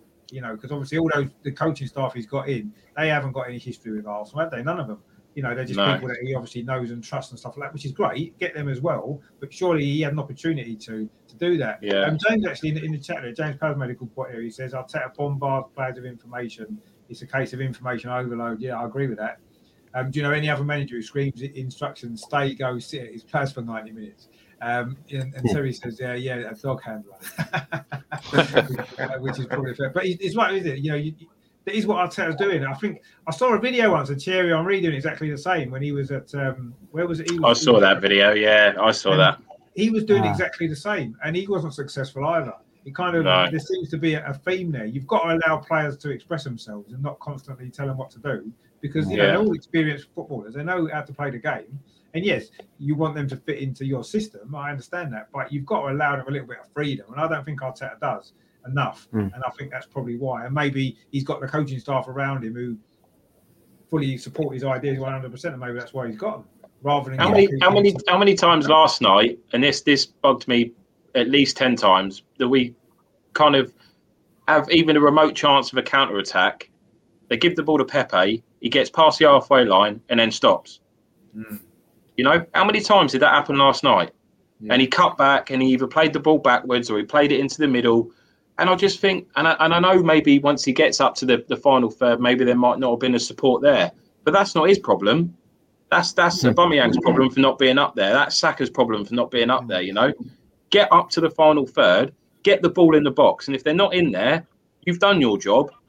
And that bugged the life out of me. But that goes back to your point earlier, Rich, about not making the right decision and being scared to be brave and to make that final pass that might not work, but if it does, they're scared to do that, and it really frustrated me last night. I mean, the one time last night when Pepe did do that, it led to that header from Aubameyang which hit the post because he drove forward, Bellerin overlapped, he played the ball forward to Bellerin put a cross in, and we nearly scored. And if we'd done that, like you said, if we'd done that a lot more often in that game, we would have had other opportunities, and one of them would probably have ended up going in, and we may well have won. But we were too conservative with the way that we attacked, and not just last night. Massively, I think that's been in general, actually. And James says there his ego is engulfing him, and I agree with that as well, actually. Now, go on, Melvin. I can understand midfielders, defenders not wishing to take chances with certain passes. But the amount of times Pepe got the ball wide, and he had one player to beat, and he turned around and gave it back. I've never seen a winger do that. I've seen other sale people do that. I've seen midfielders do that. Drives me mad. I can half understand it, a bit of confidence. But if you're a winger and you ain't got the confidence to beat one player and he's got a lot of skill, then you've got to go off the pitch. In fact, I only saw it once, but I thought in the first minute he got the ball on the byline. He had a chance of putting a cross in the first minute, and he dawdled it for some reason, like showboating. I don't want that for him. I thought it was one of his worst games he had for us last time, actually. You know, nobody played well, I agree, but I thought he was one of the really, really poor performers last night. He underperformed, even at his level. I thought it was shocking what he did last night. I'm surprised the manager didn't bring him off a lot. Did he take him off at all last night? Did he stay on? I can't even remember if he stayed on. Anyway, he shouldn't have got 45 minutes, in my opinion, the way he was playing last night. He just, one of those games where he just didn't have it at all. Didn't know what he was doing. He was more defensive than he was attacking. And that's what he's there for. So I think he was fortunate to play however minutes he played. He might have played 80 or 90, I don't know. But he shouldn't have played for us. Shouldn't have come out second half. No way. No, I agree. Gary says there from DWTT, the fact we only makes, I'm sure he means subs before 60 minutes due to injury or red card seems limited. 70 and 80 minute subs seem too late to make a change, especially for this team. Yeah, we do make changes too late. It's almost like he wants to overly trust the players to get it right eventually, and by the time he's realised they're not going to do it, he makes the changes and it's too late to actually have an effect on the game often. And Gary again says Arteta has not ownable management structure above him and assistant coaches that are actually helping him, but is he even asking for help? And that's an interesting point. We sort of touched on it a little bit just a minute ago. Is he doing that? Has he asked for help? Has he asked to maybe, get other people in to help him out? Or is he happy with the structure he's got? And maybe he's looking at the players just not doing it. We're not sure, are we? Because I don't suppose we'll really know that, because I doubt he's going to come out publicly and say that, is he? We don't know what's going on behind the scenes, I guess. We'll have to see, because what changes he makes or what changes are made over the summer. And Russ says there, Arteta's been a manager 18 months and he seems to have learnt nothing. Well, yeah, no, that's a fair point. He has been a manager 18 months now, and he doesn't seem to have.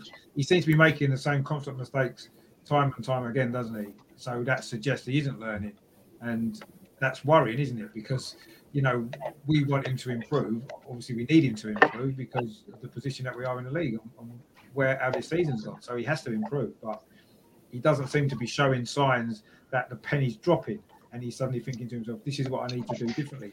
And some of the comments he's made actually yesterday and today, I don't know, maybe the penny is dropping now. We'll have to see what happens in the future, but I'm not convinced yet, I must admit. Terry says there, what's the excuse for our terrible passing? It ain't as if we're pinging the ball around at speed. Well, no, that's true. We're playing slowly and we still can't get – I mean, some of Thomas Partey's passing, actually, you've got to say, he's just – pinging 40-yard ball out straight out for a throw-in. He does it constantly, doesn't he? I'm not quite sure what's going on with him, actually. But that's players, that is. I know obviously the manager sets him up like that, but if a player can't make a 10, 15-yard pass, then I agree. Yeah. You can't lay that at the foot of the manager.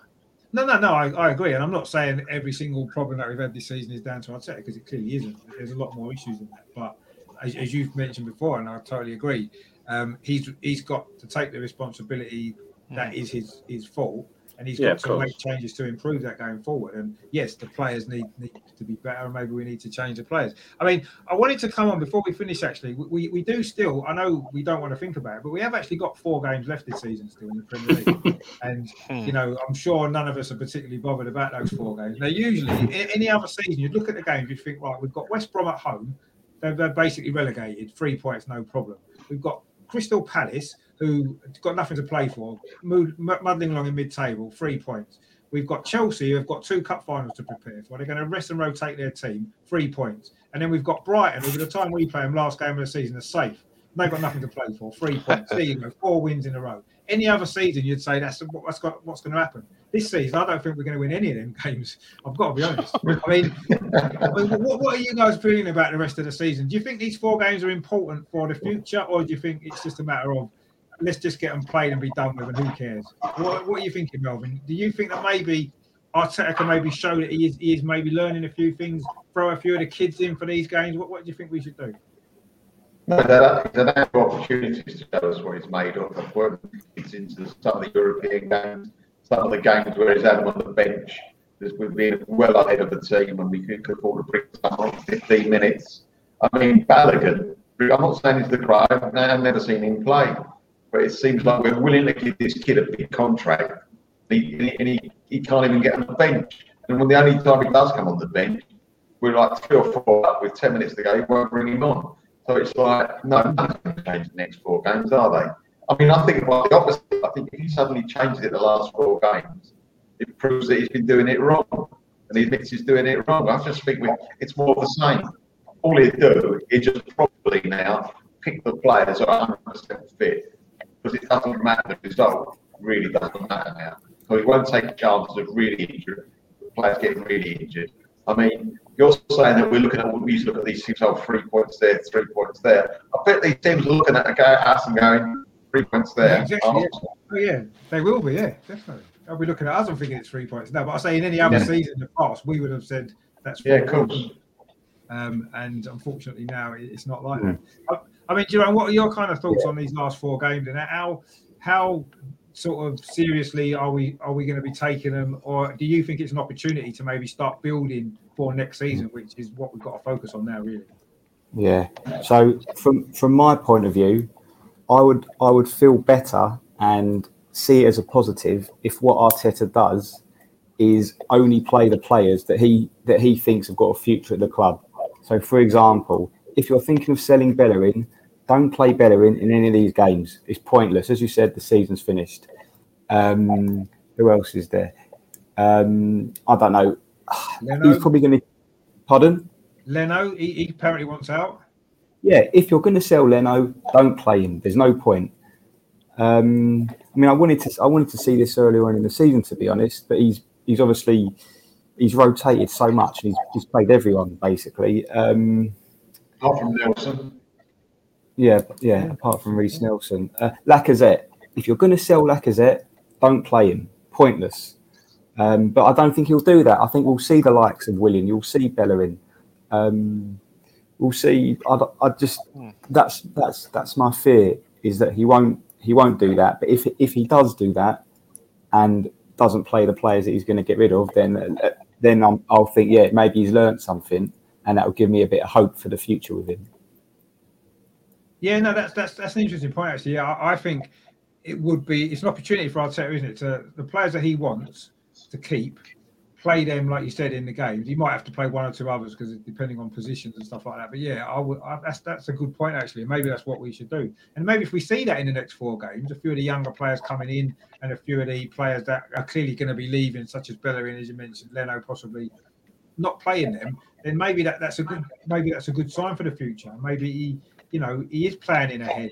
Rather, I mean, he's probably not had the opportunity to do that this season because he's had the Europa League. It's been a massive distraction, but it's been what we've been focusing on. He's been trying to build for that. So now we haven't got anything to play for. This is a program. I totally agree. One more thing. As you said, there's not much to play for. Perfect time. Play Murray and Gabriel as centre backs for 4 games and see how they get on as 2 left footers, just to see. I know it probably won't happen in the future because we'll probably sign either Saliba will play or he might sign a new centre back, but he hasn't experimented with it once, and maybe that's something else to try as well. No, exactly. And if we're going to experiment with anything, now's the time to do it, isn't it? These last 4 games, which aren't nothing really resting on, because we're not going to qualify for Europe regardless, are we? No, that's a really good point, actually.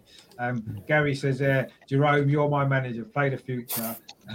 Buy Willian Bellerin, buy us Leno. No, there's more. No, there is exactly. That's exactly what we should be doing. And Terry says, and we could easily get rid of every player apart from our 5 youngsters. I don't think we would miss them. No, we wouldn't. I certainly wouldn't miss half of them. I've got to be honest, without a shadow of a doubt. James says our goal ratio tells you how devoid of confidence we are as a team, and a manager must take the plaudits for that. No, exactly. And Tommy as well. Thanks for tuning in. Tommy says a good manager would make players better. Unfortunately, our better players have got worse under Arteta, and you can't really argue with that. Unfortunately, it's pretty much a fact, isn't it? that's where we are. I mean, what about you? What about yourself, Dave? What are you making of these last 4 games? What would you like to see us do, other than maybe win at least one of them? I suppose. Maybe 2 of them. Possibly. Yeah, look, just kind of put plans in place for next season, Rich. Just maybe do kind of if you're thinking of things that you want to try out. Look, now's the time. I think as well as give Saka a break. I think if he wasn't even play Saka between now and the end of the season, I wouldn't be overly worried about that. He's overplayed as it is, and Freddie Ljungberg said it in his interview or on the analysis last night. Those kids are playing too many games, so maybe give him and Smith Rowe the time after the rest of the season if needs be, and let them refresh, recharge the batteries, and come back again next season. I wouldn't be totally against that. It's, as Jerome says as well, play the players that you see a future with.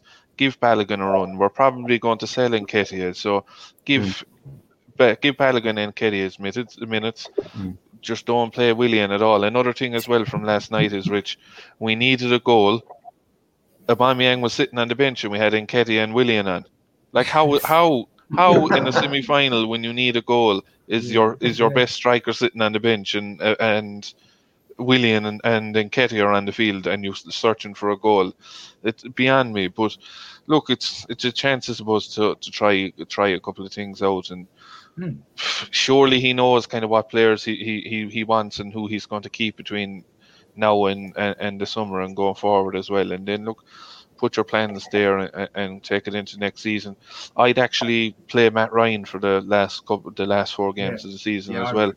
I don't like Leno's attitude, maybe even the whole season and even recently as well, so I don't think he's had anything to worry about, so he's kind of fell into like a false sense of security. So let Matt Ryan in, let him play the few games.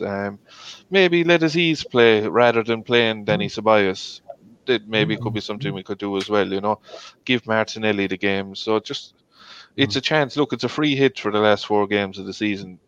The fans aren't going to get overly worried, and look, his job is probably going to be safe going into the summer anyway. So just go kind of experiment with it and see where you go for the summer and beyond. Yeah, no. I mean, I suppose the only kind of downside to that maybe is if we did lose all 4 games, for example, because of the experiments that he does, and we finish 13th or 14th in the league, that's not going to look good on Arteta's CV anyway, is it? I guess as well. So there is a downside to experimenting too much, but who's to say that making these changes, playing the young players, is going to make the results worse? They can't get a lot worse. Let's be honest. So what's there to lose? I'm sure we won't. We certainly won't play as poorly as we have done, certainly at home, for the last few games. I mean, what about yourself, Dorsey? What's your kind of thoughts on these last 4 games? What would you like to see happen?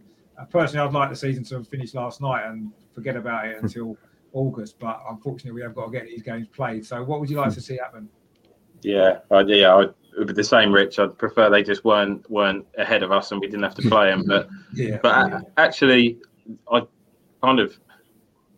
think these 4 games are huge. Not just for Arteta. I would like to see what Jerome said. I would like to see you play the players that have got a future at the club. Anyone else the Danny Ceballos of this world, if Odegaard, if we haven't got any chance of signing him, don't play him. Any of these players that you can't see in an Arsenal shirt next year, leave them out. That's what I'd like to see. But actually, I think he's in a little bit of a lose-lose situation. If he experiments and he brings in some youngsters, he mixes it up a little bit, and it works. Say we win the last 4 games and he's mixed it up, he's brought some other players in, he's tweaked the formation or something, and it works for the last 4 games. Everyone's going to get on his back and wonder why he didn't do that earlier on in the season. First of all, if he does that, if he experiments and he brings people in and we lose those 4 games, and like you say, we finish below mid-table, then like you say, that looks even worse, and the fans are going to be on his back. So I actually think probably what will happen is not necessarily what I want to see, but he'll carry on the way it is. And he'll carry on picking the players that he's been continuing to pick, and he'll do the same thing for the last 4 games, because that's the safest bet for him. Because if he mixes it up too much and it goes either way, he's going to get a certain amount of stick either way, regardless of whether it goes well and we end up winning these last 4 games. People say, well, where's that team been? Where's that team that's gone away to Chelsea and beaten them? It doesn't matter that they're in 2 cup finals. They still need to make sure that they got top 4 for next year. So they're still going to want to beat us. They're still going to need those 3 points against us. So that Chelsea game is not by any means a gimme. They're still going to want to win that. So I don't see us winning that game at all. We're lucky to get a point, but I don't think either way he wins to a certain degree, regardless of what he does. I would like to see him mix it up a little bit. I agree with, I can't remember, it was about, I think it was Dave actually said about Leno's attitude. That interview he did when Martinez left and he said, I am the number one, I was the, that's come back to bite him on the arse massively, because actually I think as much as he's a good shot stopper, he's awful with his feet. And maybe that, I mean, some of that has to fall with Arteta as well, and just says that if you haven't got a goalkeeper that can play with his feet, don't play it out from the back. But we've obviously continued to do that. But actually, I wouldn't. He's one of the ones I wouldn't be too fussed if we lost, because you'll get half decent money for him. Yeah. 2, I'm not saying that Matt Ryan's an adequate replacement, but if he's available on a free, I would certainly keep hold of him, because from what I've seen of him, he's a decent number 2, if nothing else. You know, I think there was talks of the goalkeeper from Ajax today as well. I see Charles Watts. He's not a dope fan, though, isn't he? He's not even. I mean, why are you looking at him in the first place? You know, we've got enough people like they just. I mean, stay away from players like that. Try and find some people that are a safe bet. You know, but so Leno, I wouldn't be that bothered about if I don't see him in an Arsenal shirt again. If I'm being completely honest, you know, and again with Matt Ryan. You know he's an Arsenal fan. You know he cares about the club. So you certainly, at least nothing else, you know he's going to give everything he's got. And if he's not good enough, he's not good enough. But at least if you play in between now and the end of the season, you know he hasn't down tools. You know he's going to give absolutely everything to try and do his best. So leave him in goal for the rest of the season. I agree with Bellerin. I like him as a person. I like him because he's been at the club for so long. I like him because he gets the club. But the bottom line is he's not good enough, and that injury seems to have made a huge impact on his career, unfortunately, which is a real shame, because he's not the player that he was. So if he goes, I wish him nothing but the best. But don't rotate the centre backs. Pick 2 centre backs and play them for the last 4 games. Try and build something. I don't even care who they are. I don't even care if it's Marion, Louise. I don't give a shit what 2 centre backs play. Just pick 2 and stick with them.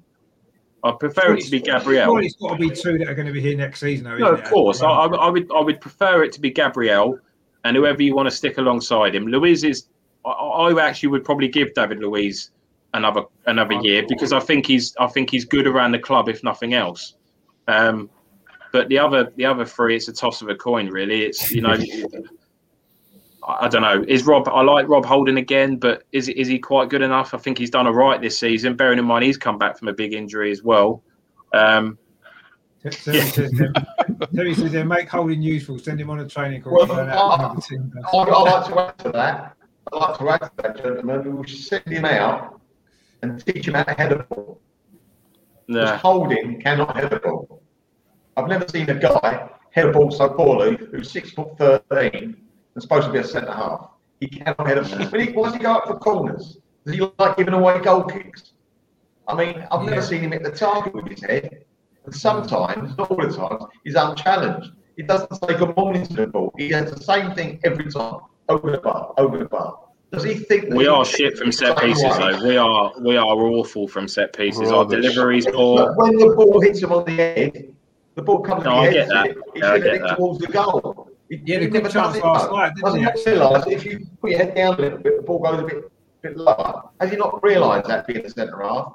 They've got to send him out to school somewhere to teach him how to head a ball. And when you talk about Matt Ryan, there's something he's got that Leno hasn't got. He's got presence. Leno, in my opinion, has got no presence. When that ball gets crossed, I don't even know where our goalkeeper is, to be honest with you. I'm shutting my eye. Where is he? Where's Leno? Ryan, he takes command of that box.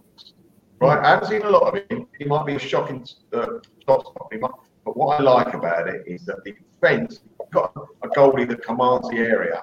That's the first sign that he can have confidence. And I think what Leno does, I'd swap him now. Ryan for Bell, I'd take all day long.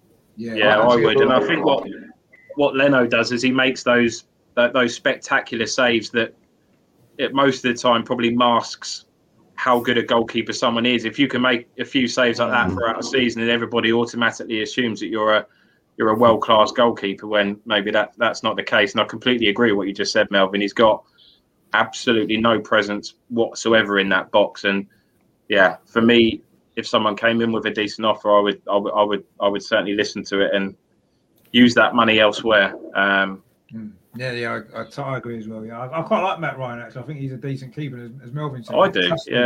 Trust him. He comes and gets the ball, and he's better with it at his feet as well. Actually, so he probably suits the system better as well, and he knows. And he'll command the back four. He will constantly speak to that back four. They did the video, didn't they, of the under the mic or whatever they call it. And he's constantly talking. He can talk in different languages. He communicates with people in Spanish. What more do you want from a goalkeeper than someone that can communicate with your back four? That's half the battle, that is. I think he gives confidence in front of him as well, because he's commanded. James says there, actually, he said, I don't care if we win, lose or draw. In fact, we don't want to be in that new third-tier European competition. I probably agree with that. Although he does say that a season without European football should help the next manager. See, I'm not sure from a financial point of view. If we need to rebuild the squad, and if we're not in Europe at all, we don't have that extra income, the rebuild is going to take a lot longer. So a new manager coming in without big investment knows they've got a massive job on, and I think it's going to hold us back not being in Europe. I think personally. Yeah, I agree. Just from this year in particular, after the money that the club have lost, not just our club, all clubs. This was the year, if anything, to be in Europe, to at least try to recoup. I know we've actually lost 5% of our European income as well, haven't we, as our punishment for being involved in the Super League. Obviously, next season it's not going to affect us because we haven't got any European income, but going forward it will. So, although it might be an idea to maybe get into that conference and then, get rid of that 5% now, maybe. I don't know. But I think that European football is quite important for us, actually. And James says there as well, he says, we don't want Arteta's CV to get boosted by 4 wins, believe me. Well, I mean, it's a difficult one, isn't it? Because if we did win all 4 games and you'd assume then that there won't be a change of managers, just because if they were going to change it, they'd have changed it now. And if we lose all 4 games, and you can see at the end of the season, yes, they probably would get rid of him if we finished 13th or something. But if we won all 4 games and we finished 8th again, we probably wouldn't. Get rid of him. Perhaps Gary says there. He said to Dawes, he says Arteta needs to do what's best for the team in the future. If he's confident in his plan, then he shouldn't care what the fans think. He won't make us happy no matter what he does. Well, he'd made us a bit happy if he'd won last night, I suppose. But I completely agree with that. But it's I mean, it'd be interesting to see what he does. Well, I've got a question for you guys, actually, if you don't mind. I'm actually, and I know not being in Europe, I know it's not great for the club, right? It's the worst possible time, like you just said, Rich, for us to be outside of Europe. Yeah. But and excited is not the right word, because I'm not excited about next season whatsoever. But I'm quite intrigued to see what happens, because surely that forces somebody to make a decision. Somebody has to do something, whether that be Kroenke, whether they sell the club, whether they invest significantly more than they have done previously. What they can't do, I mean, you'd like to think they can't just leave it as it is, but I'm quite intrigued to see what happens to the team next year, because you look at the Liverpool team that they were out of Europe for a couple of years, they got Klopp in, and then obviously the rest is history, and they've kind of gone from strength to strength with that. Obviously they've been financially backed quite heavily, but actually that first year out of Europe actually did them the world of good. I know financially it's not good, but I'm quite intrigued to see what happens, because you can't leave it as it is, and it will take even if you're an astute businessman like Kroenke, even if he is, you can't just leave it as he is. He's got to do something, surely. So I'm quite intrigued to see what happens, based on the fact that we're not going to be in Europe, based on players, managers. Just be interesting to see how everybody reacts, because I mean, I'm 38, so even when we weren't in Europe, I vaguely remember not being in Europe. Pretty much for all time that I've been very, very close to the club and followed it this closely. We've always been in Europe. So for me, I'm kind of thinking, well, it'll be a bit weird not watching football either Tuesday, Wednesday or Thursday. It's going to be a bit odd. But the players should be fresh every weekend. You can fight a bit harder for domestic trophies maybe if you've got the squad to do so. I'm just intrigued just to see what happens next year. I'm not saying it's a good thing that we're out of Europe, but in some cases, and Liverpool being one of those cases, it worked out not too bad for them. So it'll be interesting to see what happens. But I just wondered what your thoughts were on that. Yeah. I mean, anybody? I mean, I understand. I understand that, you know, we've been in Europe for 25 years, so it's going to be a new experience for everybody, really. You know, fans. I mean, when I first started watching Arsenal in the early 80s, we wasn't really in Europe that much, and then there was the ban anyway. So we had 4 or 5 years without European football anyway. So you kind of got used to that, and they kind of developed a couple of other little competitions for everybody just to fill a few extra midweeks. I remember one cup we won, some centenary cup thing that we won because there was no European football and stuff. So I didn't mind it back then, not being in Europe. I wasn't really that bothered either way. I've got to be honest, European football, I don't particularly like it, especially. So us being in Europe or not, from my point of view, I'm not really that bothered about. But from a financial point of view for the club, I think this season in particular was massive. And yes, I think next season there's no excuses there to rotate your squad. There's no excuse to rest players for this game or that game because we're going to have a lot less games next season. We'll have 38 league games. We'll have a few, hopefully we'll have a few FA Cup games and a few League Cup games. There's no reason why we can't go all out to win the 2 cups or try our best to win the 2 cups, play our strongest team in every round. And, because we are more of a cup team anyway. So maybe in that sense, we might end up, getting to both domestic finals, possibly. We'll have to see how that works out. But that's perhaps the only upside to it. But it's the financial side that really worries me, actually, about it all. And that's going to be, we won't know the full effect of that probably yet, but we'll see what happens, when the transfer window comes around and that kind of stuff. But in terms of the football season itself, it wouldn't really bother me because it gives us all a bit of a breather during midweek as well. Because this season's been ridiculous, hasn't it? You haven't had, it hasn't been hardly any midweeks off. And I know when we've had a midweek off, when it's been an international break, we've all been bored. Think, what can we do? But I think over the season, it actually might be a good idea. You play poorly on a Saturday or a Sunday, probably more on a Saturday next year. And then you can you've got the week to kind of get over it and prepare yourself for the next game, I suppose. But yeah, I don't know. I mean, what do you guys think about it not being in Europe? The only downfall I'd find from it, Rich, is how big our squad is. We've a squad nearly and touching on like 30 players. That was nearly a problem in itself last season and coming on now. And if we're out of Europe as well, is how do you keep all those players happy? Like you can't. Yeah. It's probably Yeah. You need to sell. You could have to sell an up 8, 9, and 10 players if we're going to be out of Europe just to keep them happy. The more the merrier. Well, if only. Plus as well, we still paying Champions League salaries, aren't we, to a lot of players on Champions League contracts because that's where we were at the time, and we're not going to have that money coming in. That's going to be a problem looking ahead, isn't it? If we're not in Europe next season and we don't qualify for the season after, some of these contracts we've still got to pay them because they're unless we can sell the players on, which is going to be tricky. So we could get ourselves into a bit of a financial mess actually if we're not careful. If we're not in Europe for more than one season. I mean, I remember people saying, "Oh, well, a season out of the Champions League and the Europa League might not be too bad," and there we are 5 years later. And we're not even going to be in Europe at all. So do you know what I mean? It's difficult. It is a tricky one for me. I mean, what are you thinking, Melvin, about that? About not? Do you think that I've got a theory. One season, if it was one season? I got a theory. I don't think that being out of Europe will help us win the league. You don't think? I don't know if it's true or not. I could be wrong. I don't know. I just don't think it really is the defining factor. Listen, if we're out of Europe, it makes no difference to me at all. Because I don't even enjoy watching these European games. I mean, the games we played in the group stages was class, really. I didn't even know where some of these clubs come from, what country they were. When I was told, I still didn't recognise the country. Don't be saying that about Ireland.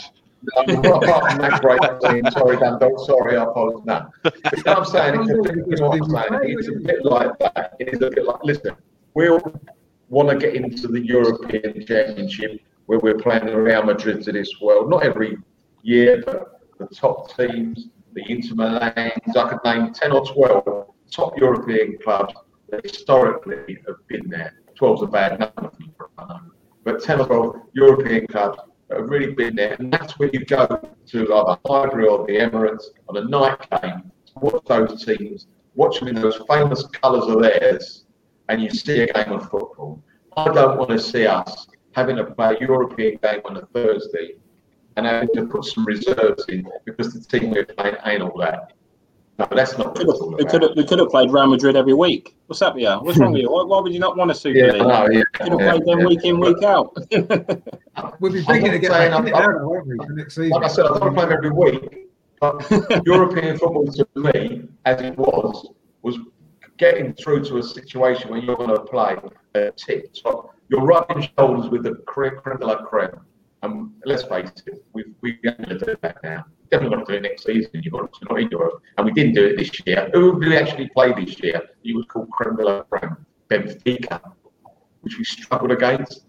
I mean, Benfica are well known. They're famous. They're not one of the... Exactly, Rich. I agree. Yeah. But they're not one of the, what I would call, the real top, quality European clubs. No, we didn't. They're not the pedigree of the of some of those clubs, and that's why I won't miss not playing the European games. No, that's aggravation for me. I'll get less, I'll chill out a bit more not watching it. Exactly. No, I kind of agree with that. Yeah, and obviously the European Conference would be even better, wouldn't it? Because we'd be playing teams from Azerbaijan every week and stuff like that, which would be fun. So yeah, we're definitely better off being out of that. I mean, what are your thoughts on that then, Jerome, about not being in Europe? But you're kind of, like Doyle said, not really excited about the prospect of it, but it'd be something a little bit different because we've been in Europe for as long as we can remember, really. Yeah, I think it should benefit. It should benefit us because lots of reasons. There's no travelling, not as much rotation that we don't like. As Dawsey said, like you got more chance of having a settled first 11 if you don't have these midweek games. You'll probably pick up less injuries. So I think it's decent. And as Dave was saying before about having such a big squad, so if you're not playing as many games next season, then you can sell more players, which means that you can raise more money. Yeah. Also, in terms of being in the Europa League, I don't actually know how much money that generates for the club. What, 50, 60 million a season, perhaps? Maybe? Possibly. I think it's even that. You sell Lacazette and Bellerin, you've covered yourself. So yeah, I think in theory, I think it should benefit us. I'm just interested to see whether that's the kick up the arse we need, because let's be honest, right? If we don't get Europe, which we're not going to, let's face it. So if nothing changes this summer and going into next season, it's never going to change, is it? If it doesn't change this season, and what you said earlier, Rich, about paying Champions League contracts is very much a valid point. But actually, I mean, if Kroenke turns around and says that I'm not going to fund that, if you can't afford, if he doesn't fit in with our wage bill, if he's too expensive, you got to sell him. So actually, that can work two ways in the sense that you might get a higher turnover in the squad, which, like we've all said tonight, actually there's not many players there that we would be too disappointed in seeing the back of. So it might work out in our favour if you get a higher squad turnover if we can't afford the higher wages. But I'm just interested to see whether that is the kick up the arse that everybody needs, the Kroenkes, everybody, because if this isn't the kick, then there is no such thing. It's never going to change, is it? No, I kind of agree with that. Tommy says last time we were this bad, we went and bought the Iceman Bergkamp not long after Wenger came. We all know what the history, hoping history repeats. Well, yeah, that was true. Last time we wasn't in Europe, we did go out and get Bergkamp, didn't we? So who knows? Yeah, we had a different board though, Richard. We had a different board of directors though, didn't we? Well, we had David King, who kind of knew what he was doing. And had the club's interests at heart as well. Yeah, exactly. And Terry says, Dorsey, totally agree. Should be interesting, but the ball did back Klopp, obviously going back to the Liverpool thing before. Yeah. Well, this is what I'm saying. If they don't back him this summer, and they're not going to back anybody. It doesn't matter who's manager. If you're out of Europe and they don't back him this summer, then they're not going to back anybody, are they? No, exactly. And James says the rebuild has to start with the manager. Look at Lampard and Tuchel situation. Yeah, we mentioned that a bit earlier. And Fuzzy again says, I can't see the Cronkies doing anything. They won't sack the manager because they won't want to pay the compo. Yeah, that could be true. They won't invest either because their policy has been the club being self-sufficient. And then he goes on to say there, and we won't be able to buy marquee players from self-sufficiency after COVID and no European income. Well, exactly. That's my worry with no European football is what is going to get invested back in the squad. And James says being out of Europe didn't harm Leicester, and he says it might even force Kroenke's hand. Yeah, as we just touched on there with Dorsey there. Yeah, that could well be the case. Another interesting point here from Tommy actually that some of our young players have made their name in the group stage of the Europa League. That's very true. Emil Smith-Rowe comes to mind. Saka as well scored his first goal, didn't he, in the Europa League for the club. So when are we going to get a chance to blood the young players in the League Cup? Maybe 1 or 2 games in there. At least with the Europa League, you've got 6 games in the group stage to blood them in, haven't you, I suppose? So that's another thing we've missed, perhaps. Terry says, what happens next season if we don't make European football again? We'll be in massive trouble. Yeah, I'll touch on that before. I definitely think we will. 1 season we may get away with. 2 or 3 seasons we're not too sure about. I mean, we said with the Champions League. Paul says the club is a mess. The squad needs an overhaul. It certainly does. Still no captain leadership on the pitch. Last night in particular, without David Luiz and Xhaka in the team. No settled lineup, too many senior players using us for pension contracts. It certainly seems to be the case. Can't we argue with that too much? And Terry says it's okay saying sell him, but would you want to buy any of our players for big money? That's the point, isn't it? We couldn't get rid of Ozil, could we? We didn't clearly want him. We couldn't get rid of him because of the contract he was on. And that could be the same with some of these other players that we've got on a bigger contract. Willian's on a big contract. Who's going to buy him realistically? Aubameyang. We could maybe sell Aubameyang possibly, but we could be stuck with a few of these big contracted players, even if the clubs say we can't afford it. What are we going to do? We can't just terminate their contracts, can we? So we've got ourselves in a bit of a mess there. And Gary says they're not sure we can compete. We can compare Chelsea with the Arsenal situation. Well, no, we can't really realistically. That's true, Gary. Very true. We need a better owner of all the guys.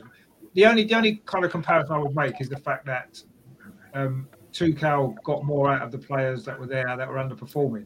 And technically the same could happen with us, not to the same degree. I'm not saying we'd be in the Champions League final or anything like that, but we certainly could have got to the Europa League final possibly if we changed our manager over the season. But we'll never know because it didn't happen. And Mike there says, even as a United fan, it's upsetting to see you lot in this situation. Come on, Mike, you don't really mean that. I know we would. 1 second. We would be enjoying it. So come on, be honest. You don't care. You're enjoying the fact that we're struggling, as I'm sure most other, certainly the media are. That's for dead certain, isn't it? I think Melbourne just fell off the edge of the cliff, hasn't he? Where's he gone? I'll be back. Don't worry, I'll be back. Okay. Just turn around and you're gone. And Mike says, good day, 2021. Yeah, well, obviously you'll be there. And Unai Emery's going to do you, so don't worry about it. He definitely will. But although to be fair, I don't think that was a great side, and we missed a big opportunity there. And unfortunately, it's Man United are going to probably beat them, and that'll be that. And it's going to make our situation a lot worse when the 2 European trophies are won by English clubs, and we've let the side down, haven't we? We didn't make it a full house, did we? By getting knocked out, the other 3 made it through. So, but anyway, I must admit, I don't think I could have coped with losing 2 European finals to 2 English clubs within 3 years. I don't think I could have. I don't think I could have coped with that. But I still think we could have beat United, in a final. No, I think we was going to beat Chelsea last time, to be fair. So, we were lucky to get that far. We struggled against Olympiacos, we struggled against Benfica, and we struggled against Villarreal. So I don't know why everybody was so confident that we would go on to beat United. Out of all the knockout stage, it was only one. We only played well once out of 8 games. That was the away game in Slavia Prague, and that that kind of says it all, really, doesn't it? Whereas Villarreal, actually, they apart from last night, they've won every other knockout game, and they haven't conceded a goal away from home in a competition. So they're certainly going to give Man United a game, and I actually think Unai Emery might beat him. I'll be certainly cheering for him anyway, because he's been quite respectful to Arsenal. Actually, he was last night as well. I thought some good comments after the game in his press afterwards as well. So fair play to him actually. Russ says Arsenal have a terrible record in Europe. Full stop. we have a terrible record of progressing in Europe. We've got a great record of qualifying, but not for doing much else, unfortunately. And Mike even said that in a one-off game you could beat us, but if it was over 2 leagues, I think we would have had you. Possibly, yeah. Although if it was 2 leagues in the Premier League this year, we'd have won 1-0 on aggregate. So there you go. But anyway, and we've got Lewis in as Everton fan. How you doing? Yeah, thanks for watching, Lewis. Obviously, you guys aren't doing so well, are you, lately either? You've got the same problem as us. You can't win at home, which is a bit of an issue. It's been an issue for a few clubs actually this season. But anyway, luckily we've only got. Is there only one home game? No, we've got 2, haven't we? West Brom and Brighton. Yeah. So the sooner this season's over for me, the better, really. But anyway, Yeah. I mean, it's been. I found it pretty therapeutic tonight. Actually, I've got to be honest. I kind of feel a little bit more optimistic about everything than I did maybe 2 hours ago. So it's good to get it all out in the open, isn't it? You know, and I kind of feel that we're probably not going to see a change of manager, because if we were going to, we would have seen one today, and we didn't. So my guess is Arteta will still be in charge at the start of next season, and hopefully, like you've touched on, Dorsey, maybe this might be the kick up the arse that the Kroenkes have needed to actually properly invest in the team, or sell one or the other. It might be what's needed. So maybe it might not be such a bad thing after all, but we'll see obviously what happens, you know, at this moment in time. We don't know, do we? And Mike says there, who have you got on the weekend? We've got West Brom at home. So Sam Allardyce, it's going to be a good game, that I'm sure. And he says, wait, can't you lot finish 30th? No, we probably can finish 30th, but I wouldn't be surprised if we did, if I'm totally honest. But anyway, I think this guy's using us just to take the mick a little bit. I think. I think you need to kick him out. Let him enjoy his moment, you know. Until Unai Emery does him in the final, then he can. He'll be fine. Let him enjoy his moment. I'm sure he's not the only one who enjoyed last night. Actually, there'll be a few people that would have been liked us losing, I'm sure. So, but you know, it's part of being an Arsenal fan, isn't it? You know, we're getting used to it now, unfortunately. Better times are ahead. I seen a thing, Rich. I was looking at a clip last night and going down through my feed on Twitter, and then there was a Spurs fan, and she turned around and said, look, I know our season has been shit, but as a Spurs fan, you always know Arsenal are going to do worse. And then kind of thinking, how, like, where is the logic in that comment? Yeah. It's ridiculous. The last 60 years. I actually they seem to be wiped it. from Spurs memories. They don't recollect the last 20 years, do they? Oh, just a bit. Exactly, yeah. It's funny that they keep saying, oh, you know, we're going to finish above Arsenal 5 seasons in a row. Well, that's great, but we've actually won 3 FA Cups in that time. Yeah. In finals and semi-finals. So, you know, it's levels, isn't it, really, I guess. But anyway, and Mike says, he says, you won't hear from me if Villarreal win on May the 26th. I'm sure we won't, but you'll definitely hear from us. So that'll be good. So we look forward to that game anyway. But yeah. So anyway, thanks for you guys for coming on the show tonight. I think it's been quite therapeutic for me anyway. I hope you guys have enjoyed it. Melvin, as always, where can people find you on your socials? On my socials, it's Melvin the Anyway Arsenal Marks on Twitter, but on this channel, over and over again, obviously, on Ryan's channel, Mr. Arsenal, and on Andrew's channel, from Dark Square to Web. You can't get it. And we might have a special show tomorrow, might we, Melvin? That's right. Yeah, we've got talking about, we're chatting about our cup run 71, and tomorrow about 5:25 we're going to have the program start. And that's when we think, we worked out, that's when Frank lifted the cup 50 years ago. So we're going to start it then, talking about the memories of that unbelievable cup run that finished up by lifting the cup. So yeah, looking forward to that on this channel. It is on this channel, isn't it, Richard, this one? Yeah. Yeah, good. Lovely. But I wasn't sure. No, because it was between you and Ryan, wasn't it? Yeah, no, we've been doing it this week. This will be the 3rd show that we would have done actually on the double season, 50 years. So that's going to be good tomorrow. That's going to be a good show. Yeah. So, but if you do like a little bit of history, we're going to be talking about that tomorrow. It's going to be good. So, I mean, Melvin's been doing a lot of work behind the scenes to get these shows up and running, which has been great. So, really appreciate that, and hopefully you guys will enjoy the show as well. It's going to be good. The 50th of the 71, the 50th anniversary of the 71 FA Cup final, which is actually tomorrow. So we're going to do a show to commemorate that as well. And Jerome, again, it's been an absolute pleasure having you on. Where can people find you? Because you're on another show as well, aren't you, yourself?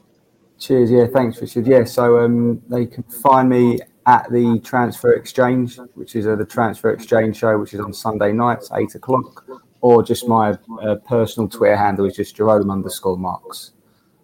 Fantastic. So it's been great to have you on. And definitely check out Cheers. the show there on a Sunday. Good stuff goes on there. And Dave as well, obviously, you've got your own channel. You do some great stuff over there. Just give that a little plug as well. Yeah, look, it's there as the Out Now Gunner. You'd see me on Anthony's channel, Republic of Arsenal, maybe more so than even my own. So look, yeah, we're kind of similar to yourselves, as we're a level-headed approach, and it's kind of, there's no going over the top or anything like that as well. So no, it's enjoyable. So thanks again as well, Rich, for having me on, as always. No problem at all. It's always a pleasure to have you on and speak to you. It's always good to get your thoughts as well.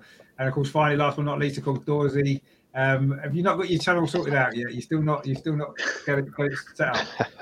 I'm in the process of moving house. So I've given myself a deadline. When I move, I'll have a bigger house, so I'll have a bit of space to maybe set something up. So that's kind of aiming towards starting next season to maybe looking to start something up. So, and to be honest, I don't want to talk about Arsenal right now, or look at Arsenal, or watch Arsenal, or read anything about, So it's I kind of had to force myself to come on here, not because of your channel, just because I just wanted to be as far away from anything Arsenal related as I possibly could. But actually, yeah, it has helped. Actually, just kind of just chatting about it, and just it does help. It helps people, talking to people that are in the same situation and have the same feelings. So I've enjoyed tonight. But yeah, so at the moment it's just head over to my Twitter page, which is, you can see there, it's at Dorsey2801. So yeah, drop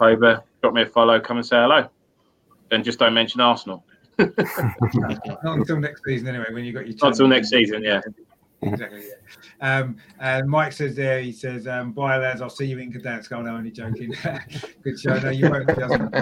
Hold off, Mike. Let's hope you have a good trip anyway. And Tommy gives us a thumbs up as well, which is great. And Shane says, "Great stream. Thanks lads. Take care."